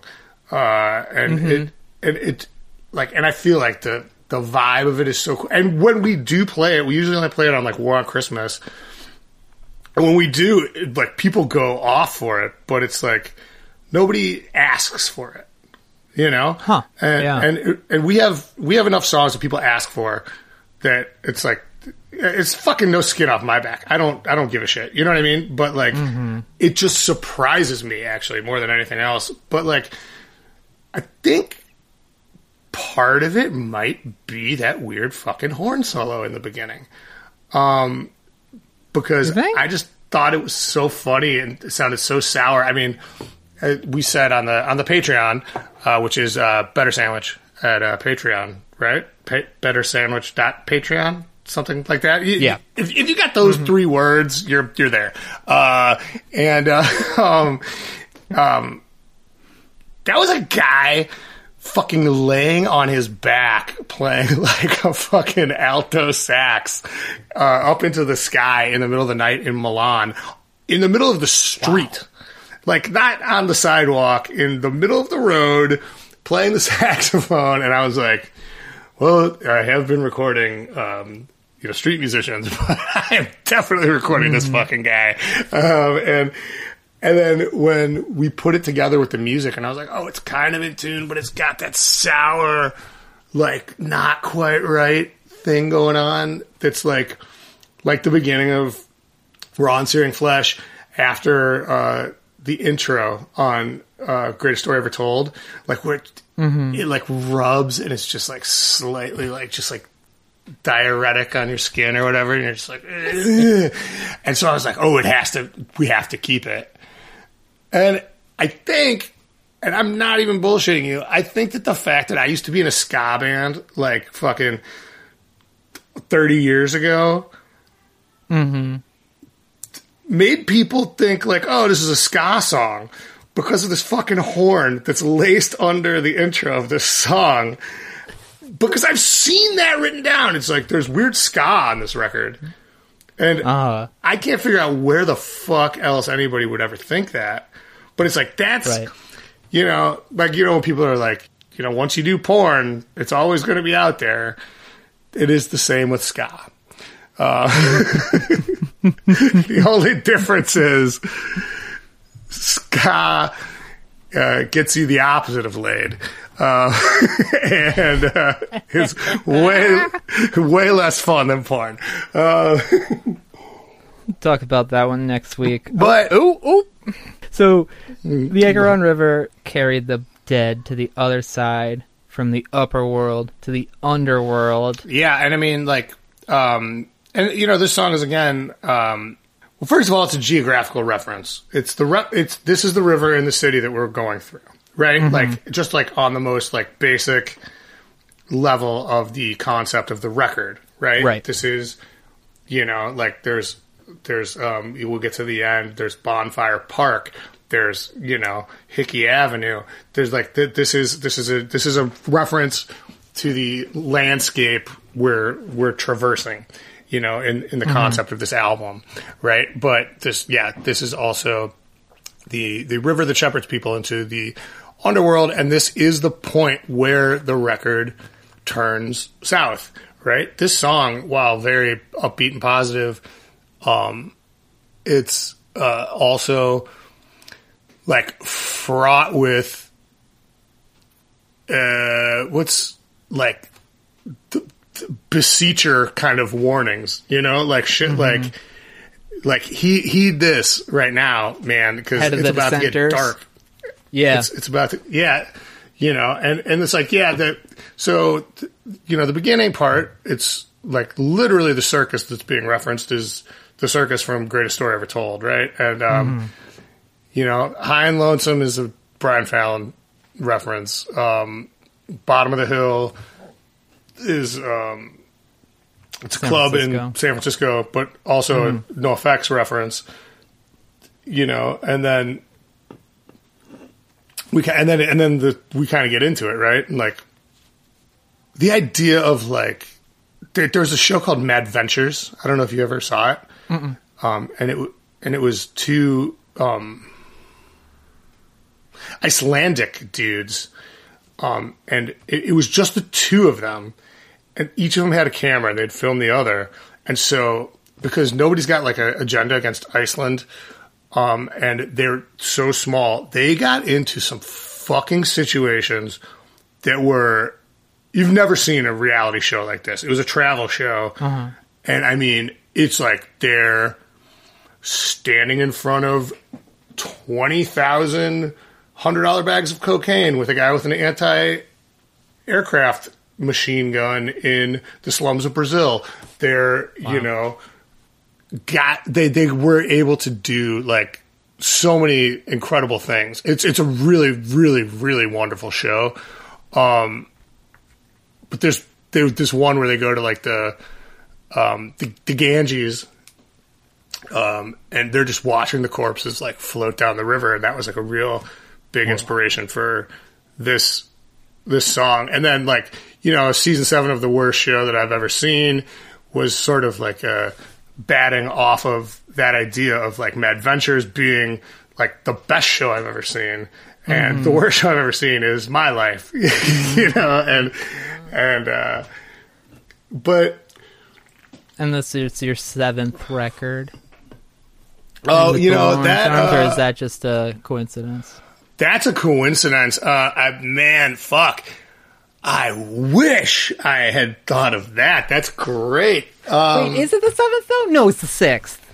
But yeah. Yeah. Well, yeah. whatever. I mean, it was fun while it lasted. Shit. Yeah, no, that was a good moment. But then when I say, you know, we fucking hard all goddamn night, you're goddamn right. You're goddamn right. Right. First of all, that's just awesome. Second of all, that's my buddy Hiro Tanaka, who took the back photo of Blood, Sweat, and Tears. Right. We've talked about Hiro on the show before, and I don't know if I've said this on here also, but he always goes, "You're goddamn right." Right. You know, and then the other day, I mean, it's probably 6 months ago at this point, I was talking to Neil, and he's like, yeah, you know, it's weird. I was talking to Hiro, and he says, goddamn right, because of you. And I'm like, what? No, I say goddamn right because of Hiro. but so, it's like, you know how like in Terminator 2, they like found the arm of the Terminator, and that was how they were able to develop the Terminator technology. So there was like nobody ever actually invented the Terminator. That's like how goddamn right is for me and Hiro. And I think the two of us say it constantly still to this day. And I say it with like complete affection for Hiro. Every time I say goddamn right, I'm essentially just impersonating Hiro Tanaka, right? Yeah. And then he's like, oh no, I got that from Brendan. It's funny. Beautiful. And at the end, we do the Something to Believe In by Poison. You know, when I go, I'm dying high and lonely at the end here of my day. Yes. Hey, that's like all just like straight ripped off of Something to Believe in by Poison. Because it's fuck, I can't remember the part, but yeah, like, it's the exact same melody, and then he even does, yay, like in the background. So. You know, I've never really thought about the fact that if C.C. DeVille sang in Poison, the Lawrence Arms and Poison would pretty much be the same band. I think Chris would be right up on my side saying the Poison is remarkably important to both of us as a band. We were huge Poison fans. And, like, I think the first time we ever played together, Chris and I, in any capacity, I think we played, both of us played acoustic guitars, and we played Every Rose Has Its Thorn. Oh, I mean, my God.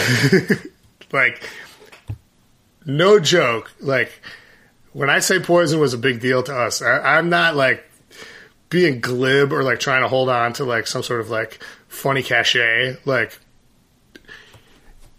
if you could get tattooed when you were 14, I'd have a Poison tattoo. That much I know because I remember wanting it. Fuck. And that is what I say to my child when he's like, it's stupid I can't get a tattoo. I'm like, dude, if I could have gotten a tattoo when I was your age, I'd have a fucking Poison tattoo. Oh. It'd be cool to get, like, Death in Bill and Ted's Bogus Journey saying, dressed up like the woman, saying Every Rose Has Its Thorn. That is pretty good. I don't know. Art's none of my business. I have bad tattoos. I'm comfortable with that. Metropole, the titular track. So this song is interesting in that the way I remember this is that Chris came and was like, I have this fucking song, but I can't pull it together. Mm-hmm. And I was like, I have these lyrics, but I can't quite make them into a song, but I really like the words. And I'm like, here are the words. You know, if you think they suck, whatever. And then Chris put it together, and like these aren't all my words by any stretch of the imagination. It's just mostly the phrase "I'm not together, I'm apart" was mine. I mean, which you could tell because that's like my like sort of like stupid wordplay as opposed to Chris's thoughtful lyric writing. And then like the verse that I sing is mostly is mine lyrically. I mean, he wrote his verse and the chorus and the outro. But that being said, it's the fact that I wrote like one line that he sings and one short verse makes it, I think, the most collaborative song we've ever done. Yeah. Soundscape in the instrumental part in this is like maybe my favorite just like thing to listen to in any Lawrence Arms song.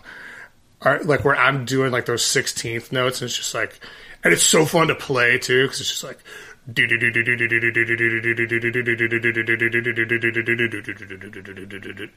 then he's just soaring, right? It's just gang, ding, ding, ding, ding, ding, and it's like. And the way Matt Allison captures those sounds, the way Neil just has it locked in, like that part, I would ride to work when we were like just finished mixing this record, and I was listening to it every day just to like, well, because I mean, first of all, because I was excited about the whole thing, but just to like really sort of vet it or whatever. And just like Yeah. every time I hear that part, it just makes me think of just like me just like hauling ass on the bike path. And like, you know, the sun rising behind like the fucking skyline and like the lake and everything. I don't know, it's a big, I think it's big. It's cool. And it's that shit that I was talking about where he decided not to play. You know, that's just a bass riff and the guitar hitting single arpeggiated notes. And it's so much more soaring than any like wall of chords or anything. Yeah, it just brings up so much, and the sample as it comes in as well, you know, like just on cue with the sounds of the orchestra's rise, like yeah, well, that sample that comes in there, you're talking about in the beginning, right? The beginning, yeah, and then it's the same sample that returns, right? Well, okay, so in the beginning, that's me and Chris walking through a casino, actually buying, I think, like a couple of like rum and cokes. Weirdly enough, I don't know why, because that's not a drink that either of us usually drink. But I mean, Chris doesn't even really drink anymore. But sure, yeah. I seem to recall for whatever reason that it was rum and cokes, and it was like this like kind of like fatter like Polynesian bartender lady, and I mean like I remember the moment very well. But that's what that sample in the beginning is, and it's merely there as like to be like that like mundane minutia of existence, like the kind of like creeps into what you're trying to do. Yeah. Right? You're trying to listen to this acoustic thing, and instead it's like, yeah, okay, that'll be $12.50, whatever, you know, like, and it's like supposed to have that like sort of push and pull. I think at the end of this song, which is where the sample would come back in, that's just a random, like, we were out in like the Ped Mall in Vegas, and it was just like that, like shit, like, so it's from a different same day, same hour, probably same 15 minutes, but not a repeat of the same thing. That's fucking dope. One of the things that I really love about listening to this song is thinking about both Chris living in Portland and also Chris growing up near Graceland, where you have this scenery, this woodsy nature, and also a city, and they're just like on top of each other, and you know, the neon trees and the wilderness of the streets. It's just a really cool thing to think about, like, okay, homeboy's out in Portland now, and then also he grows up by Graceland, which is just so large and green and expansive and also dark. It's a fucking cemetery, goddamn.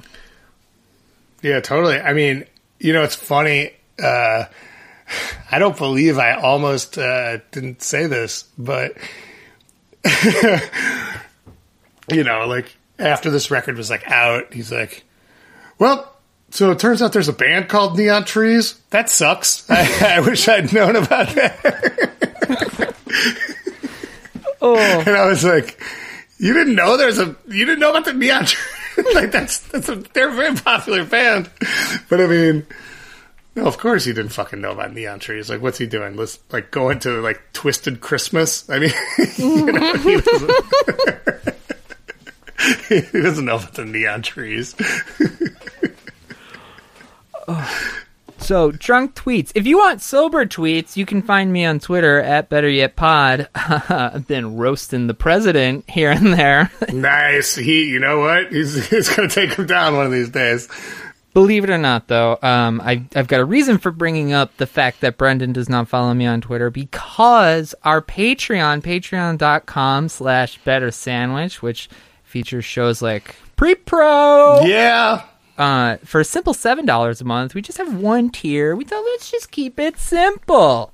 But I said to Brendan, how's about we set up another tier? And if anyone pledges to this tier, you, Brendan, get to follow me on the old Twitter. So, if anyone on Patreon would like to spend $69 per month. Nice. You see what I did there? I don't know what we're talking about. Are we allowed to mention the the pleasures of the 69? I thought that was an unspoken thing. Oh, right. Forgot. We're not on the uncensored. But yeah, $69 a month pledge on Patreon, and Brendan will follow me on Twitter. He agreed to that amount, but also on the condition that you have to at least go through with 1 month of pledging on that amount. And if anybody actually does, we'll donate that to Black Lives Matter. Yeah, I think that's exactly right. You just do some charity work over there, and then I suffer for it. It's great. It's like a dunk tank. No. So yeah, do that and check out our Patreon. Also, Better Sandwich. Good shit. Good shit. We're having a lot of fun, if I do say so myself. But dude, as much as I love Twitter, I can't believe that you write a song called Drunk Tweets. Really, dude? Yeah. So yeah, speaking of Patreon, we kind of talked about this the other day, but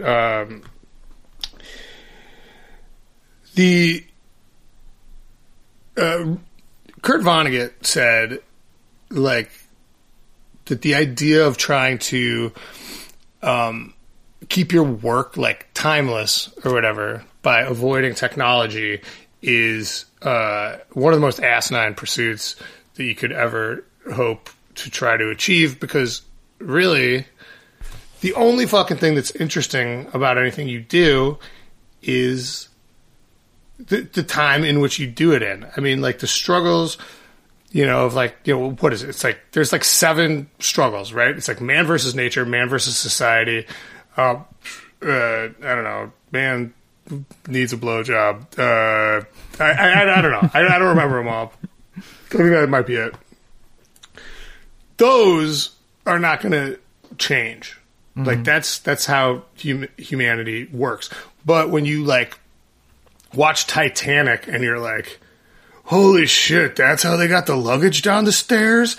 That's interesting, And it's and so the idea of leaving the part of your life out that's the only part that differentiates you from the rest of the entire continuum of space-time. Because I hate to break this to you, but I'm not interesting. Tim's not interesting. You're not interesting. We are all just the same people that were here 1,000 years ago, 100 years ago. We'll be here in 100 years. We'll be here in 1,000 years. And the only thing interesting about us is that we're adapting to this particular time period, right? And I've talked a lot about how I admire Kurt Vonnegut, and I think that he's unfairly maligned by intellectual shitheads who think that they're too good for him. And he said this, and I read it, and I was like, I will call the song Drunk Tweets. Because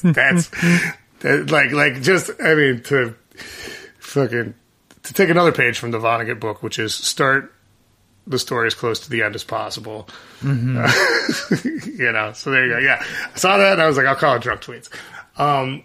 This song is often considered to be the stupidest song I've ever written, but that is exactly wrong. I think it's not. Yeah. It's a very good, seemingly stupid first verse, followed by an insanely highbrow second verse that also makes you look back at the first verse and say, oh shit. Okay. Yeah, I mean, the idea, like, first of all, this is like a big shout out to our old tour manager, Jordan Shalleck, who is like the funniest, most amazing person on the earth. If you ever find yourself in a room with a guy named Jordan Shalleck, and then you go, did you happen to work with the Lawrence Arms? And he says, yes. Just cling to him for dear life, because he's one of the most wonderful people that you'll ever be around in your entire life. But we had this thing when we were cruising around when Jordan was our tour manager, and it was Snack Time USA, right? That was it would be like, hey, I'm a little hungry, time for Snack Time USA, and Jordan had this song, and it was Snack Time USA, Snack Time USA, third world countries, get out of my way, Snack Time USA. I eat more for a snack than you do in a day. Snack time, and then I'll only eat half, then I'll throw it away. Like the whole thing was like obviously about the disgusting largesse of the American appetite, right? But I fucking dropped 2 of those fucking verses into this song, man. So good. Snacking like snacking like an asshole in the USA more than a snack than you do in a day, right? And the idea, it's just like, because the beginning of this song is supposed to be willfully stupid, you know?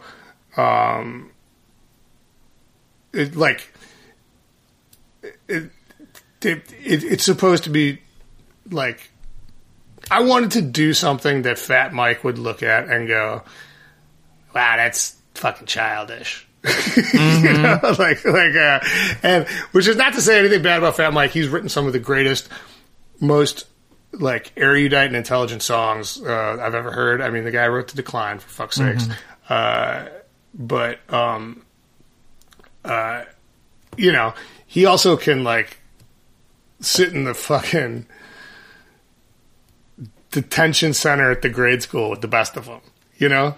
Yeah. So that's what the first part of this is. But, and also this was like a writing exercise, very much, like, the Pensacola Wings of Gold.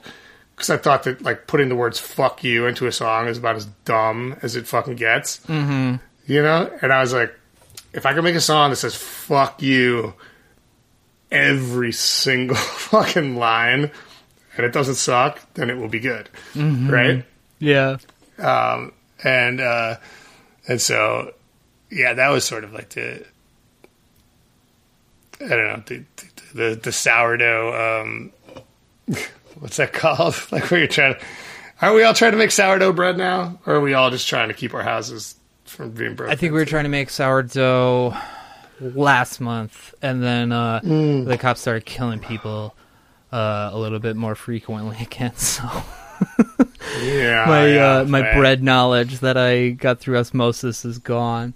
But I love how you just dive into fucking Crime and Punishment and the Siberian Dogs and just hitting the most highfalutin shit that you can after the goofball stuff. So the Siberian Dogs are the guardians of the Akron River, man. You know, like that's like all like part of the same mythology or mythos or whatever you want to say. Right? Like, Cerberus is a 3-headed dog that guards the River Styx. So the Siberian Dogs is like, you know, sort of like making, like, adjectivizing Cerberus's name. And you got to assume there's another dog over down by the Akron River also doing the same job. Right? Then it's the Dostoevsky shit. Raskolnikov is the protagonist of Crime and Punishment, and then I Am What I Am is Popeye, and then Bigger Thomas too, which is Richard Wright, Native Son. Yeah, Native Son, which is very similar to Crime and Punishment. I don't know if you've ever considered that, but like where it is the trapped rat version of. I mean, you know, Raskolnikov is so poor that, I mean, he has a maid, but that's because of that's the way the times worked or whatever. But he lived in like essentially a closet, right? And he just lived in absolute squalor. Bigger Thomas also lived in squalor, but Raskolnikov was free to like walk the streets and do whatever he wanted.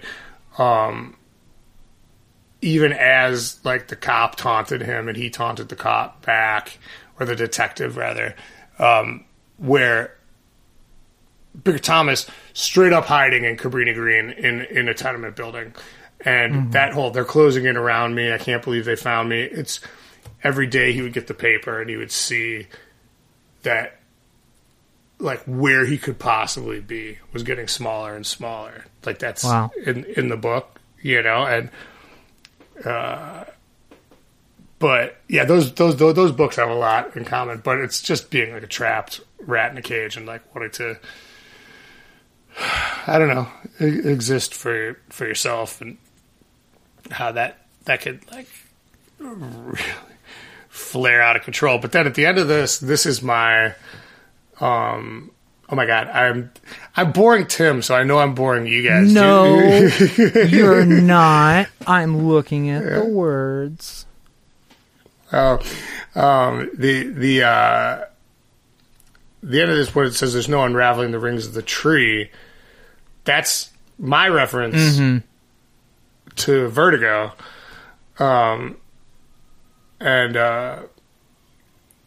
this was the thing that, I mean, this entire back half, you know, the prophets with their sandwich boards and beards and hard feet, that's obviously like just like sort of like an end times reference, but there's no unraveling the rings of this tree, is what I was saying before about how there's nothing interesting about us.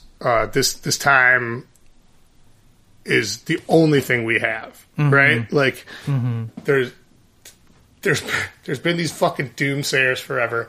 There's been Raskolnikov. There's been Bigger Thomas. There's been you. There's been these like fucking like Blackwater rich assholes. There's been Snack Time USA looking assholes. It's all the fucking same. There's no unraveling the rings of the tree, man. So like this is our time. Like this is what's significant. This song is very much about acknowledging the time you live in, I guess, more than anything else, which is odd way to come out of this ass backwards, but there you go. Yeah. No, you're great. You're so good. I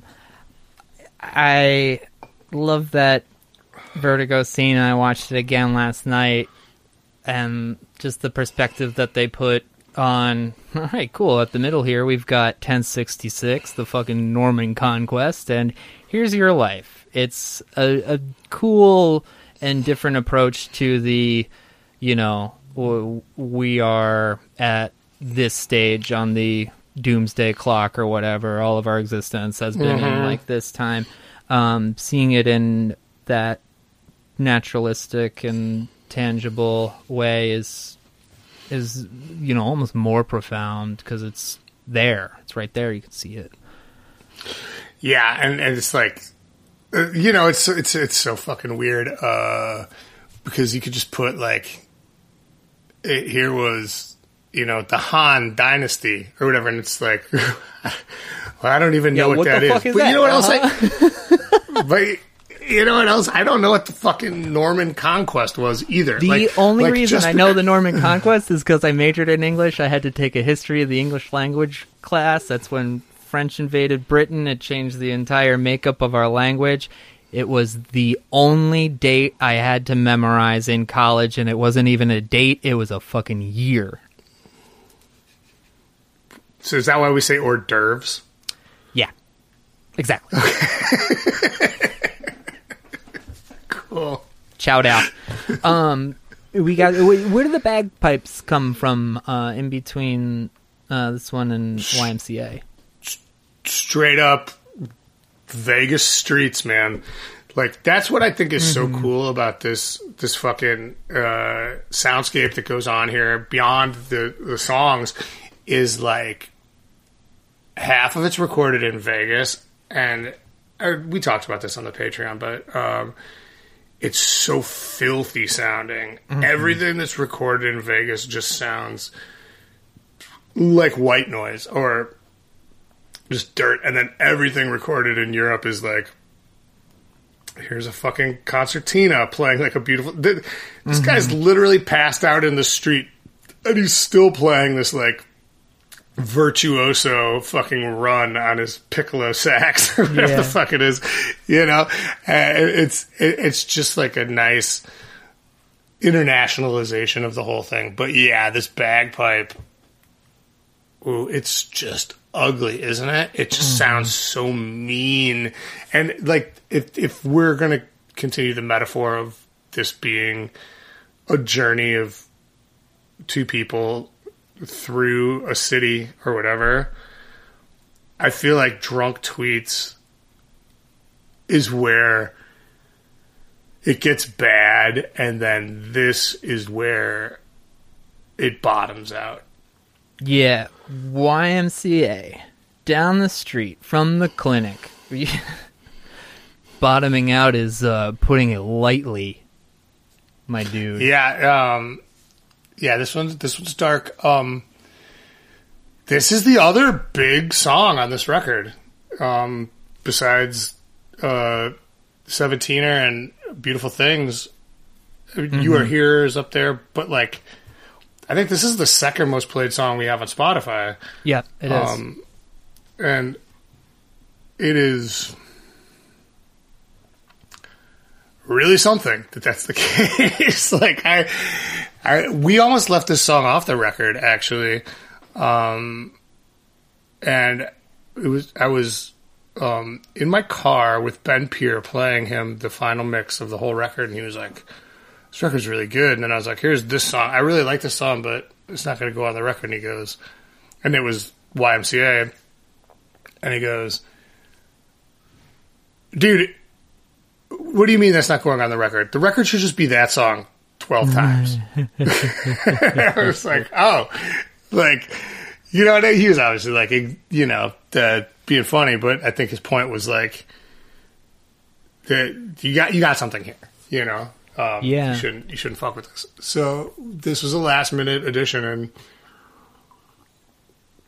man, I really like this song for like my own personal songwriting journey. This really hits a lot of sweet spots. Like, this is like, I sort of feel like this is like where Daniel LaRusso crane kicks Johnny at the end of Karate Kid. It's like everything kind of comes together and works out, you know, like this is like what I was trying to do in like The Falcon and The Wandering Birds and The Lawrence Arms all in one place finally. And I don't know, I'm really happy people like have responded to this song. It's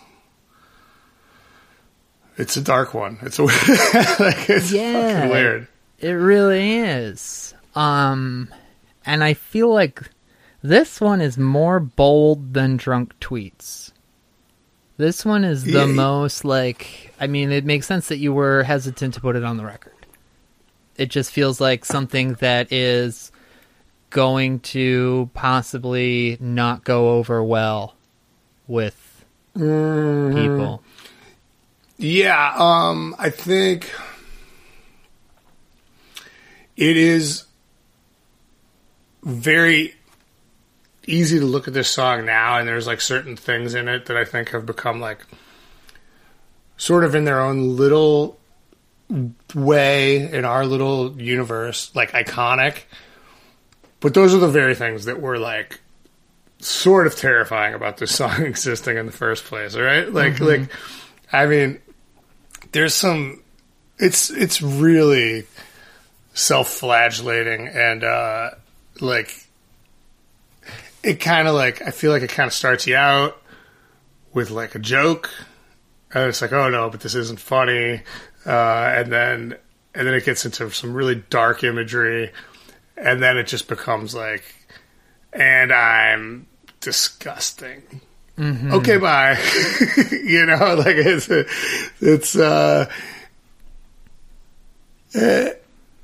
I don't know. It's like writing this, like really, and putting it out and having people respond to it really was a big, like I said, you know, we always try to learn from everything we do. And for me, this helped me learn that like this amount of like real honesty can be like, is important to the artistic process. Like, you know, not to shy away from it, but to like, to lean into it. And again, it's like what we were talking about with the Violent Femmes and like the song American Music, or what we were talking about with, you know, Kurt Vonnegut and Drunk Tweets. Like, it's only you and your time. You're the only thing that makes this interesting. Mm-hmm. Otherwise, it's just a song. That's nothing. That, who cares?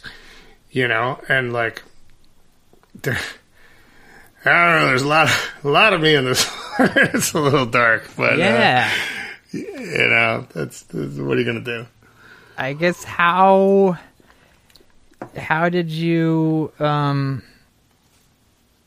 was there like a conscious choice to just lean into it, let me like talk about myself in the grossest way possible, or does it start rolling a little bit and then you're just like, you know what, let's not put any restrictions on where this goes? Yeah, I think that's like, I think when you start a song with the phrase "click on the link for the world's biggest dick," you can pretty much only go up from there. So it's fine, you know. I think that just like sets the tone of like, what is it really? It's like, fuck all you people, if I had the energy to say fuck all you people. Mm-hmm. Like, that's what I think that this song's message is. It's not even like fuck you. It's like, yes, if I had enough energy to care, I would say fuck you. Mm-hmm. But this is my, I'm just going to rot over here. Like that's what I'm into. And like the YMCA, I used to work out at the YMCA, and it was always disgusting and weird. And there's always a guy like washing his balls in the sink and all that shit, you know. And I've always found, you know, it's like a real stand-up comedy trope, right? Like that, like every comedian goes to the gym and then writes about how there's like a bunch of fucking old swinging brains fucking walking around everywhere. And to me, I'm like,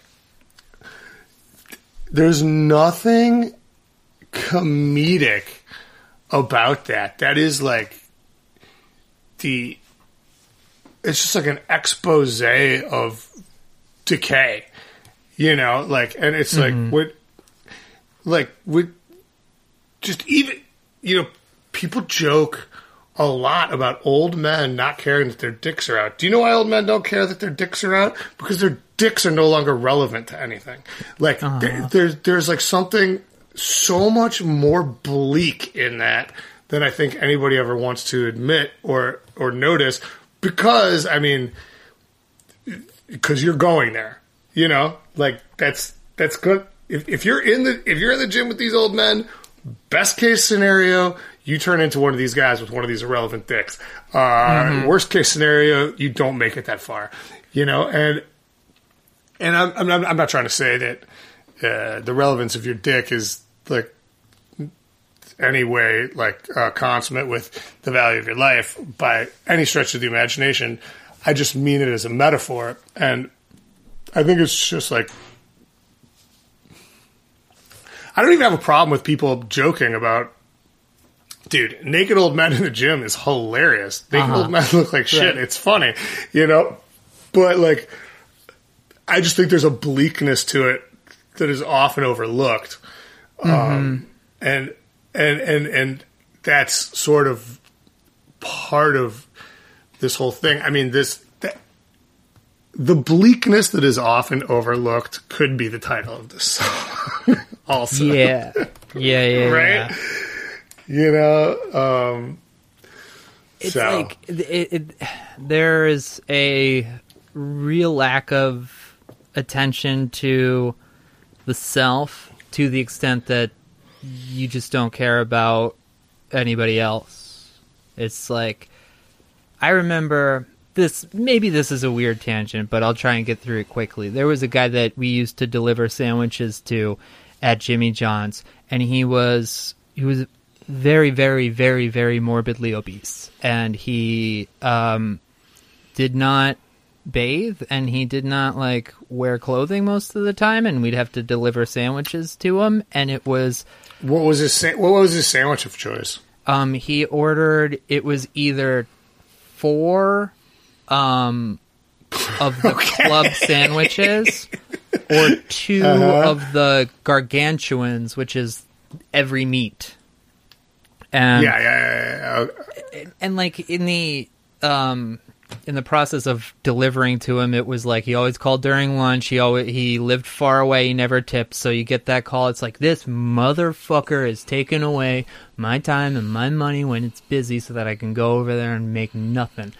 And there's just this conflict of like, okay, there is so much more going on with this person and their lack of attention to themselves, but also like, fuck this guy. Like, I don't want to see, like one of my coworkers saw this guy's balls when they delivered. Yo, just because somebody's existence is miserable doesn't mean you have to put up with them. Exactly. And, like, you know, and like, I think that might sound like cruel or harsh or whatever, but like, I mean it from the other side more than I mean it, like, for us as like, you don't have to put up with that fucking, you know, gigantic nutsack out obese guy ordering 2 gargantuans or whatever. It's more like,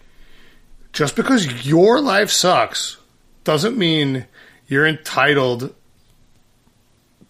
to goodwill, right? Like, you still have to be a human being to people. Like, you still have to fucking like, you know, like, fuck, man. We've all had moments of extreme, probably like wildly fluctuating depression, probably in the last year, based on just like the universe or whatever. And it's like, I've had times when I'm like, I don't care about anything at all. That does not mean that I get to be an asshole to people. You know, like, well, you know what? I could be an asshole to people, but then I would have to deal with the fact that I was being an asshole to them and the consequences of me being an asshole. It doesn't get me out of anything, you know? And like, I feel like that's, and I think that, I don't know if this fat Jimmy John's guy story is all the way done, but I think what you're saying is very much in line with the narrator of this YMCA song. And this is a person who is resigned to not even fucking with anyone. You know? Like, it's just like, and this is another example of this is another Vertigo reference in here. The rings inside this tree are rotten deeper down. Yeah. You know. Yeah. And that's a really poignant line too, because it's the internal is really what's like making all of this fall apart. Yeah, right. I mean, it's like this. It's a kid that's like standing there watching a guy like try to wash his nuts at the YMCA and be like, "Oh, just look at this old alcoholic man trying to wash his." I'm literally exactly this guy. I just, because of one like click on one dial in some fucking office in some heaven based on some god that I've never even heard of, am not this guy. But like, I'm the same guy. And like, and the thing is black in the middle, and that thing is me, you know? And like, yeah. It's a good thing that you don't see yourself in that way very often, but it's, I think the positive is that recognition that like, yeah, when something like depression kicks in to such an extent that I am bringing down the life of those around me, that's my problem. And that's something that I have to deal with.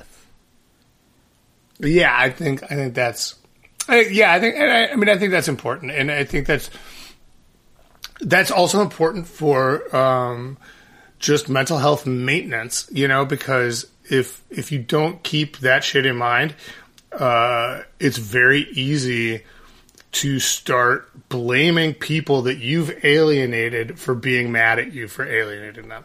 Do you know what I mean? Like, oh yeah. Like I don't like I'm speaking purely from personal experience here, but it's like when I'm in a very low spot, you know, and I'm like, oh, they didn't fucking understand, like, when I, you know, threw a fucking coffee mug across the room that I was just upset or whatever, you know, and now they're apprehensive about being around me. Fuck them.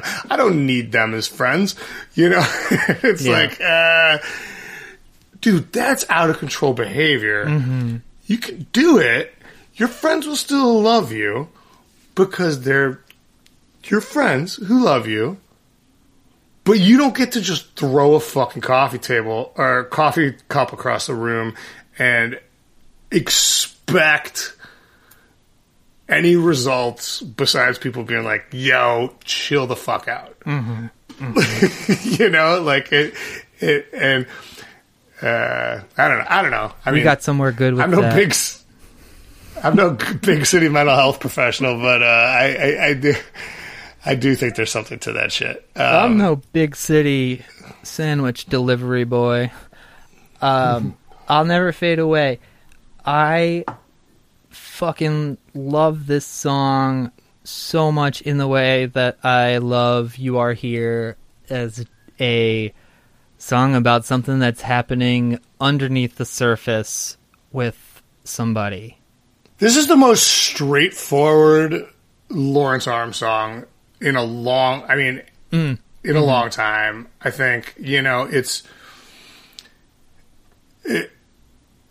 got a real like tribute to like Bad Religion in it, like just the guitar solo at the beginning, and then I'll never fade away. Yeah. Like all that shit. It's like it's what, you know, I mean, that's like our favorite band, right? And and I think there's like a very cool love song aspect to this. This song, we tried to rehearse it, and Chris couldn't remember the solo at the top. He just goes, yo, stop. Fuck this. We're not playing this song. So So okay. that was kind of it for Never Fade Away. But like, you know, there's songs like this that I think this song's great. I love it. I can't wait to hear what you're like fucking bubbling about over there. But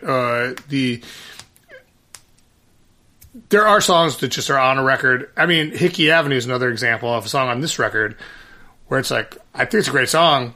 We just don't play it, you know? And I think Chris like couldn't remember the solo. He couldn't remember the placement for the figure where he started the solo, and was just like, is this really the song I want to fucking spend 20 minutes trying to remember this fucking solo for? No, fuck this. There's plenty of other songs on this record, and we've got so many songs in our catalog, you know, but the way it came out, because it's like, that's our whole thing is like, I think we're a very efficient band, you know, so it's just like, all right, let's try it again.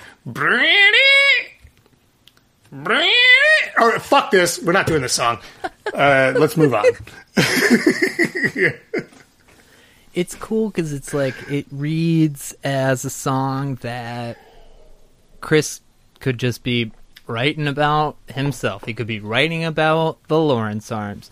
But when you look at it, there's also some of this like lone gunman energy, which obviously something like I fire, I miss, I fire again. But then ending that bridge with "We'll be together." It's, if you detach this completely from Chris and you put this as just a narrator, this is a fucking John Hinckley like composite. You know, that there is a lone gunman assassin kind of vibe to this. I never considered it before, but like, I'm like so wildly naive to him. I don't say that like with false modesty or anything. Like, I really truly am. I just took it. I've taken this as it comes, and since Chris has not murdered any presidents or tried to, I'm assuming that this is probably not that, but like, yeah, definitely, like, it's got that JFA kind of thing, and I mean that as Jodie Foster's Army, not the band, but like John Hinckley being like, you know, yeah, I love you, we'll be together, I fire, I miss, I fire again. Yeah, you're right. I never really considered it like that. But this is totally John Hinckley's love song to Jodie Foster. That's what this is. It's crazy. I love it. And that is punk. Yeah. Friends. That is punk. Paradise Shitty, this is my favorite song on the record, far and away. And I love a lot of songs on this record. Right on. This one, this is, well, first of all, obviously the chorus, or the title is a Guns N' Roses reference, right? Second of all, when I was writing, so this is the second appearance of the Babe Ruth sample. It's the same audience, and thank you very much, ladies and gentlemen, right? And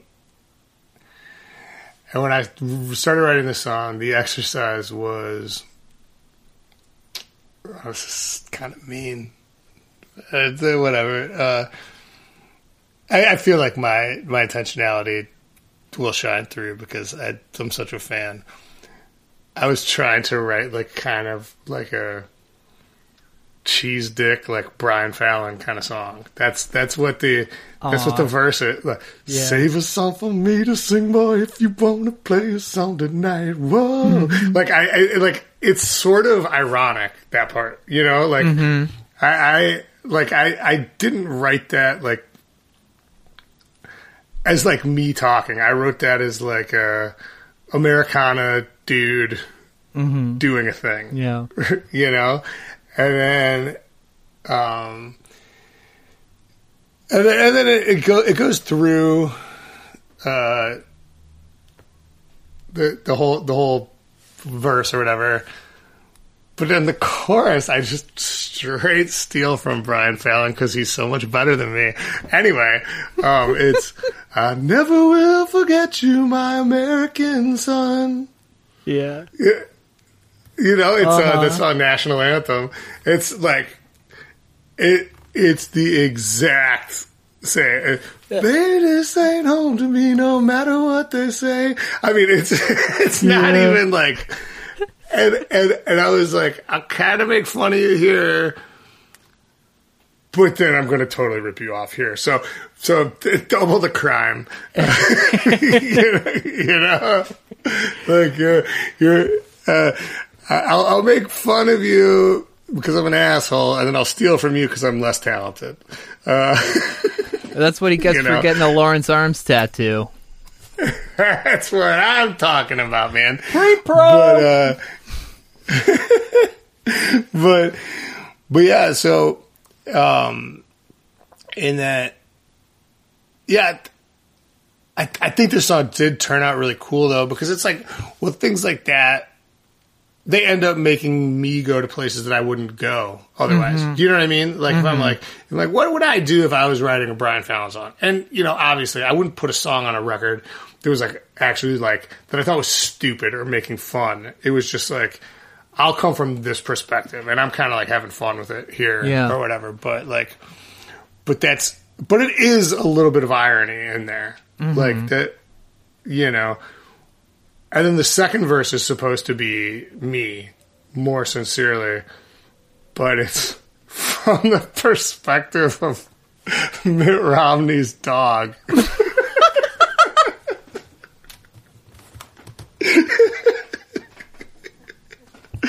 It's like, go on. The second verse of this song is written from the perspective of Mitt Romney's dog. It says, "Strap me to the station wagon roof and drive me out into the hills." I may sound like I'm screaming from the car, but I'm just screaming from the thrill.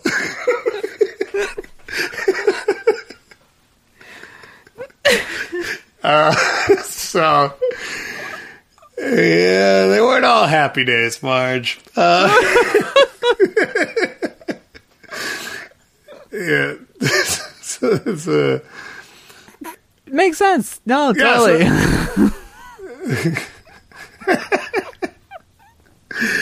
Yeah, no, that's. I mean, I don't know if you guys remember that. I have no idea what you're talking about.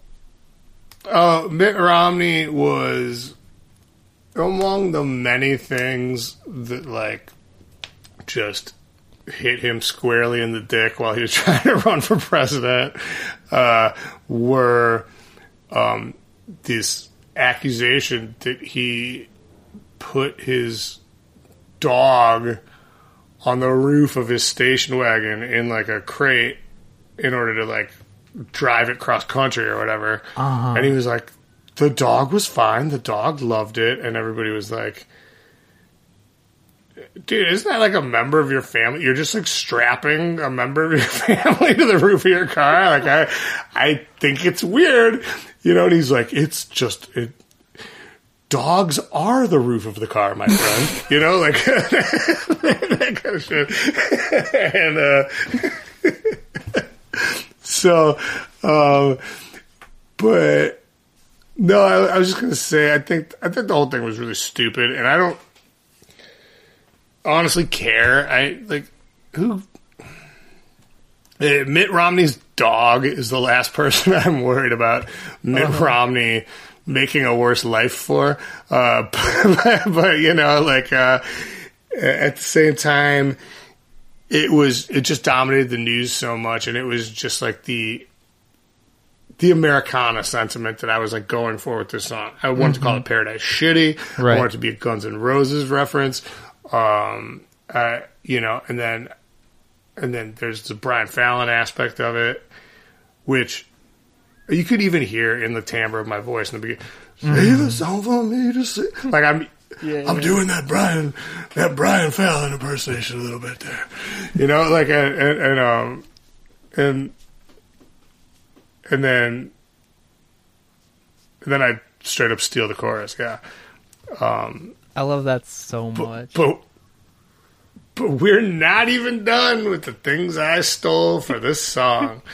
Can I guess? Go ahead. Is it the melody for the bridge? What are you referring to as the bridge? And candy cane waves. Okay. Where's it come from? I don't know. Oh, it's the entire end, Tim. It's Scientist by Coldplay. I stole the whole fucking thing.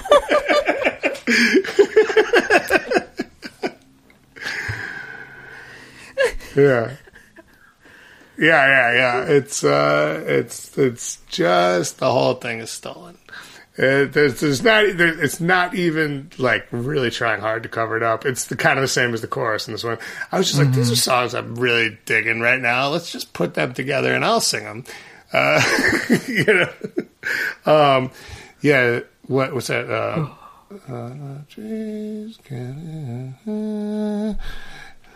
Nobody said it was easy. Oh, I know that one. Yeah. Yeah. We'd rather go big and just ride away. Give in to love, wind up cast away. You know, like yeah. So yeah. So stole that part too. So when you say this is your favorite song on the record, you've got a lot of people to tell. I don't think I'm one of them. I love that because it's like, oh, of course, the song that makes me well up almost every time. Which I don't think any of your songs do that, but this one is just like, oh, especially when that bridge starts, like, okay.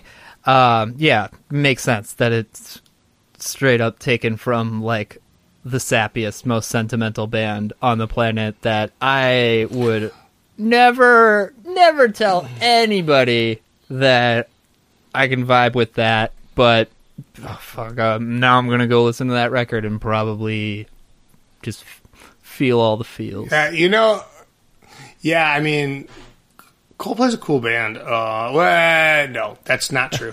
Coldplay's whack as shit, but Chris Martin writes some good stuff, and it's like, if you can, like, search through the shit, man, there's some really good stuff in there, and, like, that's a huge part of what I love about being in a band, and being in a band like the Lawrence Arms, where I can... And being able to do this, where I can be like, dude, I took this from The Scientist by Coldplay.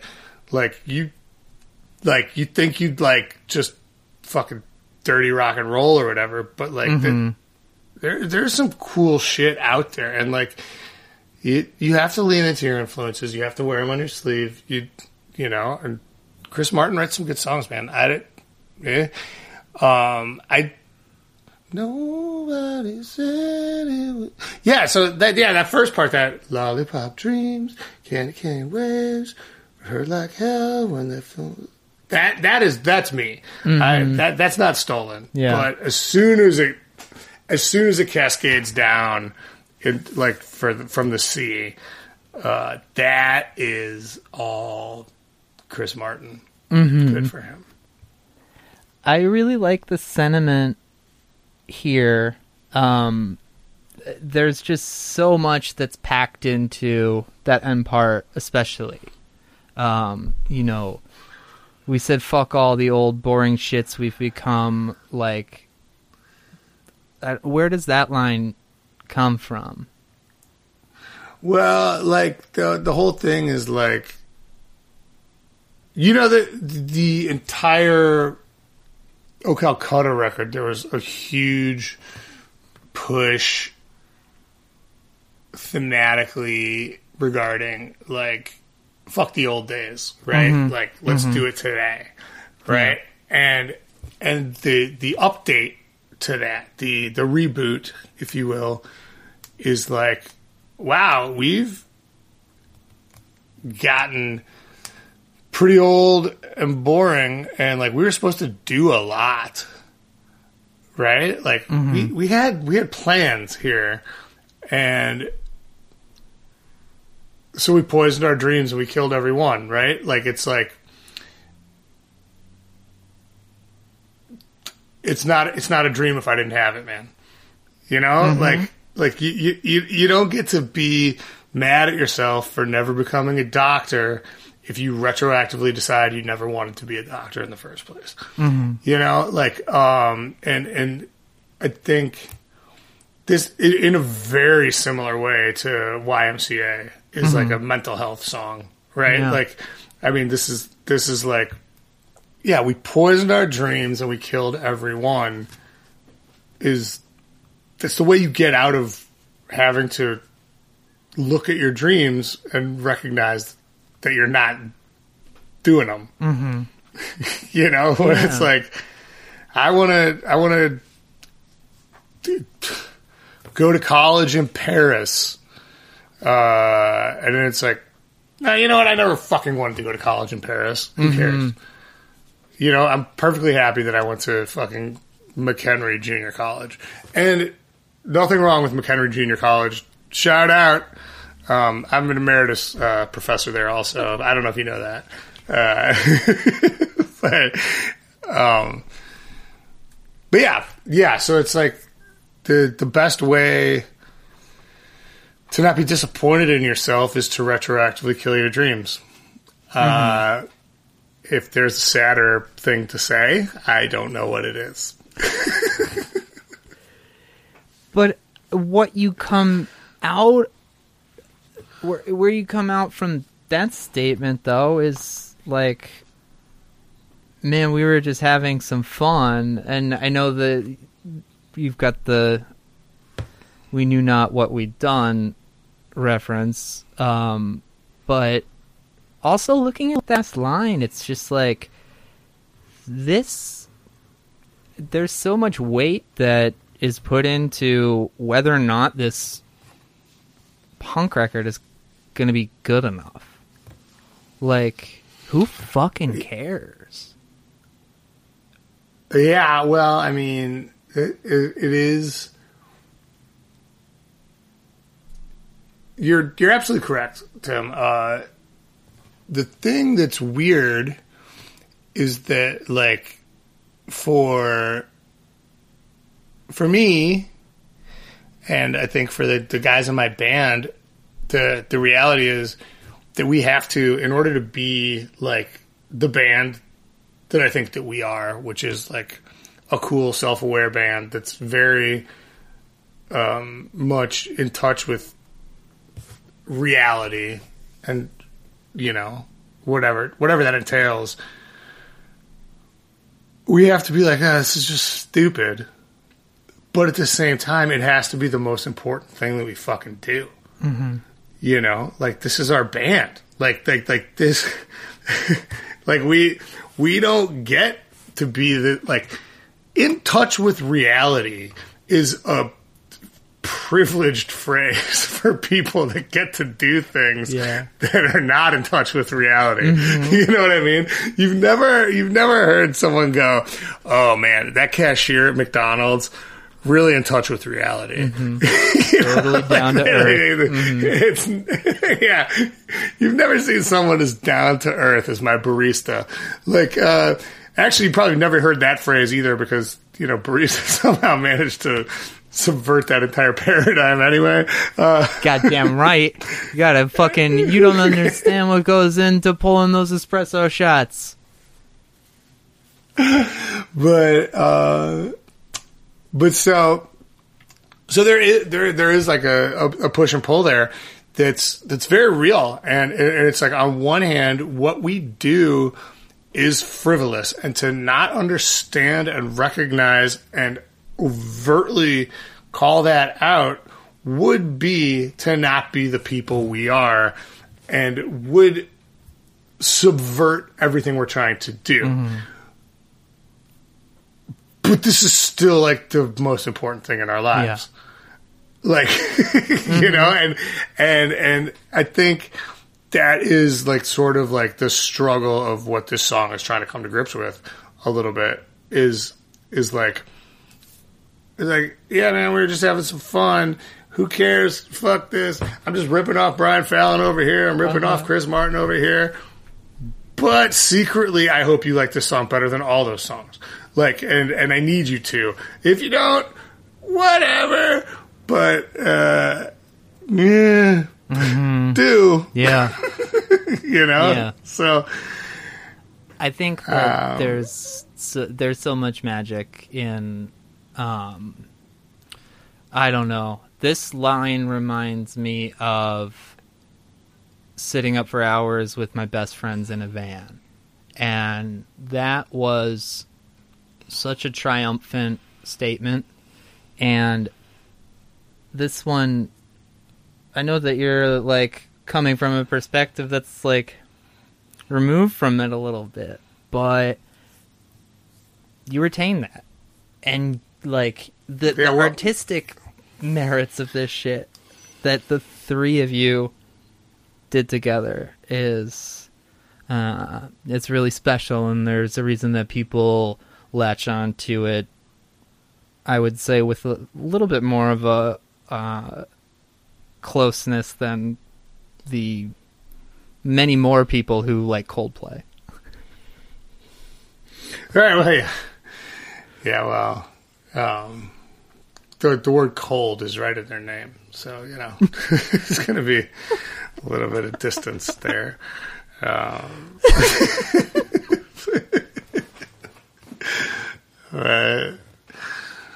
that's really nice. And, you know, I mean, that's what we were going for. If there is like a thematic vibe on Metropole that takes you back to like the most triumphant, in my opinion, the most triumphant song on the most triumphant album we've ever made, and you're like, this reminds me of that. I mean, I get it. I think there's something very interesting going on this record, and I think that it's also like, this is the record that everybody thinks a lot of those other records are. Like, this is the nerd record, you know, like this is the record packed with influences, packed with references, packed with tips of the hat, meticulously constructed to all go together. Like, this is... Hey, y'all. We hit a snag in our recording here. Brendan ran out of disk space, so our conversation on October Blood was cut off partially. Mine recorded, and let me tell you, I mean, there were interesting parts. Mm-hmm. Yeah. Funny parts. Funnier. And even... Well, I think that now would be a perfect time to bring out our special surprise guest. Unfortunately, we didn't make this realization until well after it happened, which, working from home, am I right? We recorded the end of the conversation on the Skype call, but didn't realize, well, one of us didn't realize, but that's not, we're both waiting for Godot. The point is, October Blood got cut off. Maybe we'll talk about it next week, or maybe it becomes the criminal of this podcast. Hi-yo! I gotta tell you, since he's not here right now, I can say it. I'm having the best time. Here's the Skype call. We'll take care of the other stuff. As long as you're here, we'll be here. I am just glad to be here. So the audio quality is going to be a little bit of a downshift, but we wanted to. Well, what I was saying, Brendan, is that I think you're just so great. Thanks, buddy. It's really, nobody but like the worst human beings on the earth ever get to like sit around and talk about their art with somebody that knows about their art. Mm-hmm. It's like, Paul McCartney winking at your friend's mom aside, it's like, hey, I'm Billy Joel, and it's like, hey, I'm an asshole that writes for Rolling Stone that loves Billy Joel, and so we could sit down and talk about Billy Joel songs on a level that is, microscopic and granular and irritating to most people. To have the opportunity to do this with you is great. Because this shit is important to me, and I do put a lot of my life into it and stuff like that. And I would never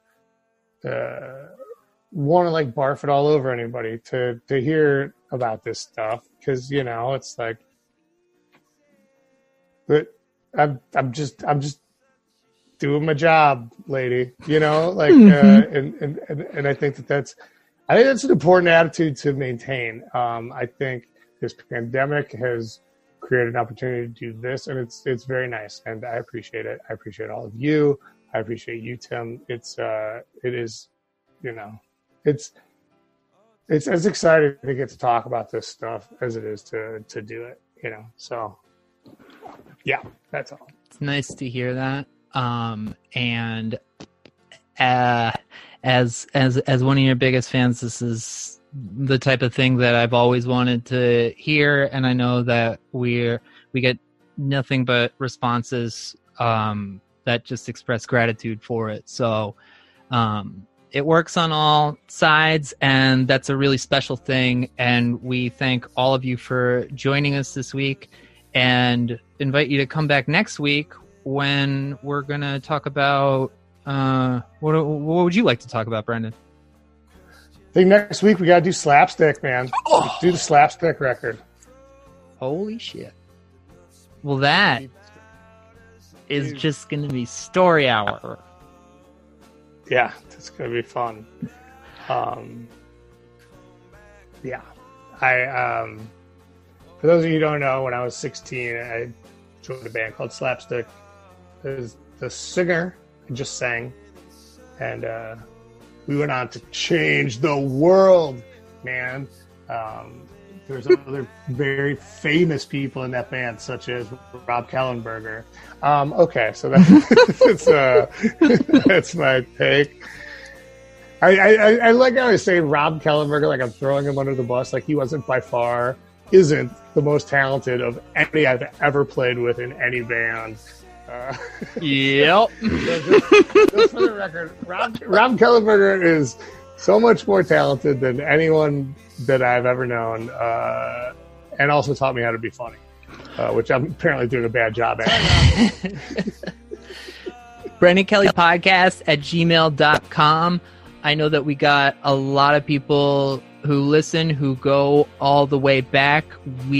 I would love to be able to field some of your questions for that episode. It's going to be a fun one. We've got a Patreon, patreon.com/Better Sandwich.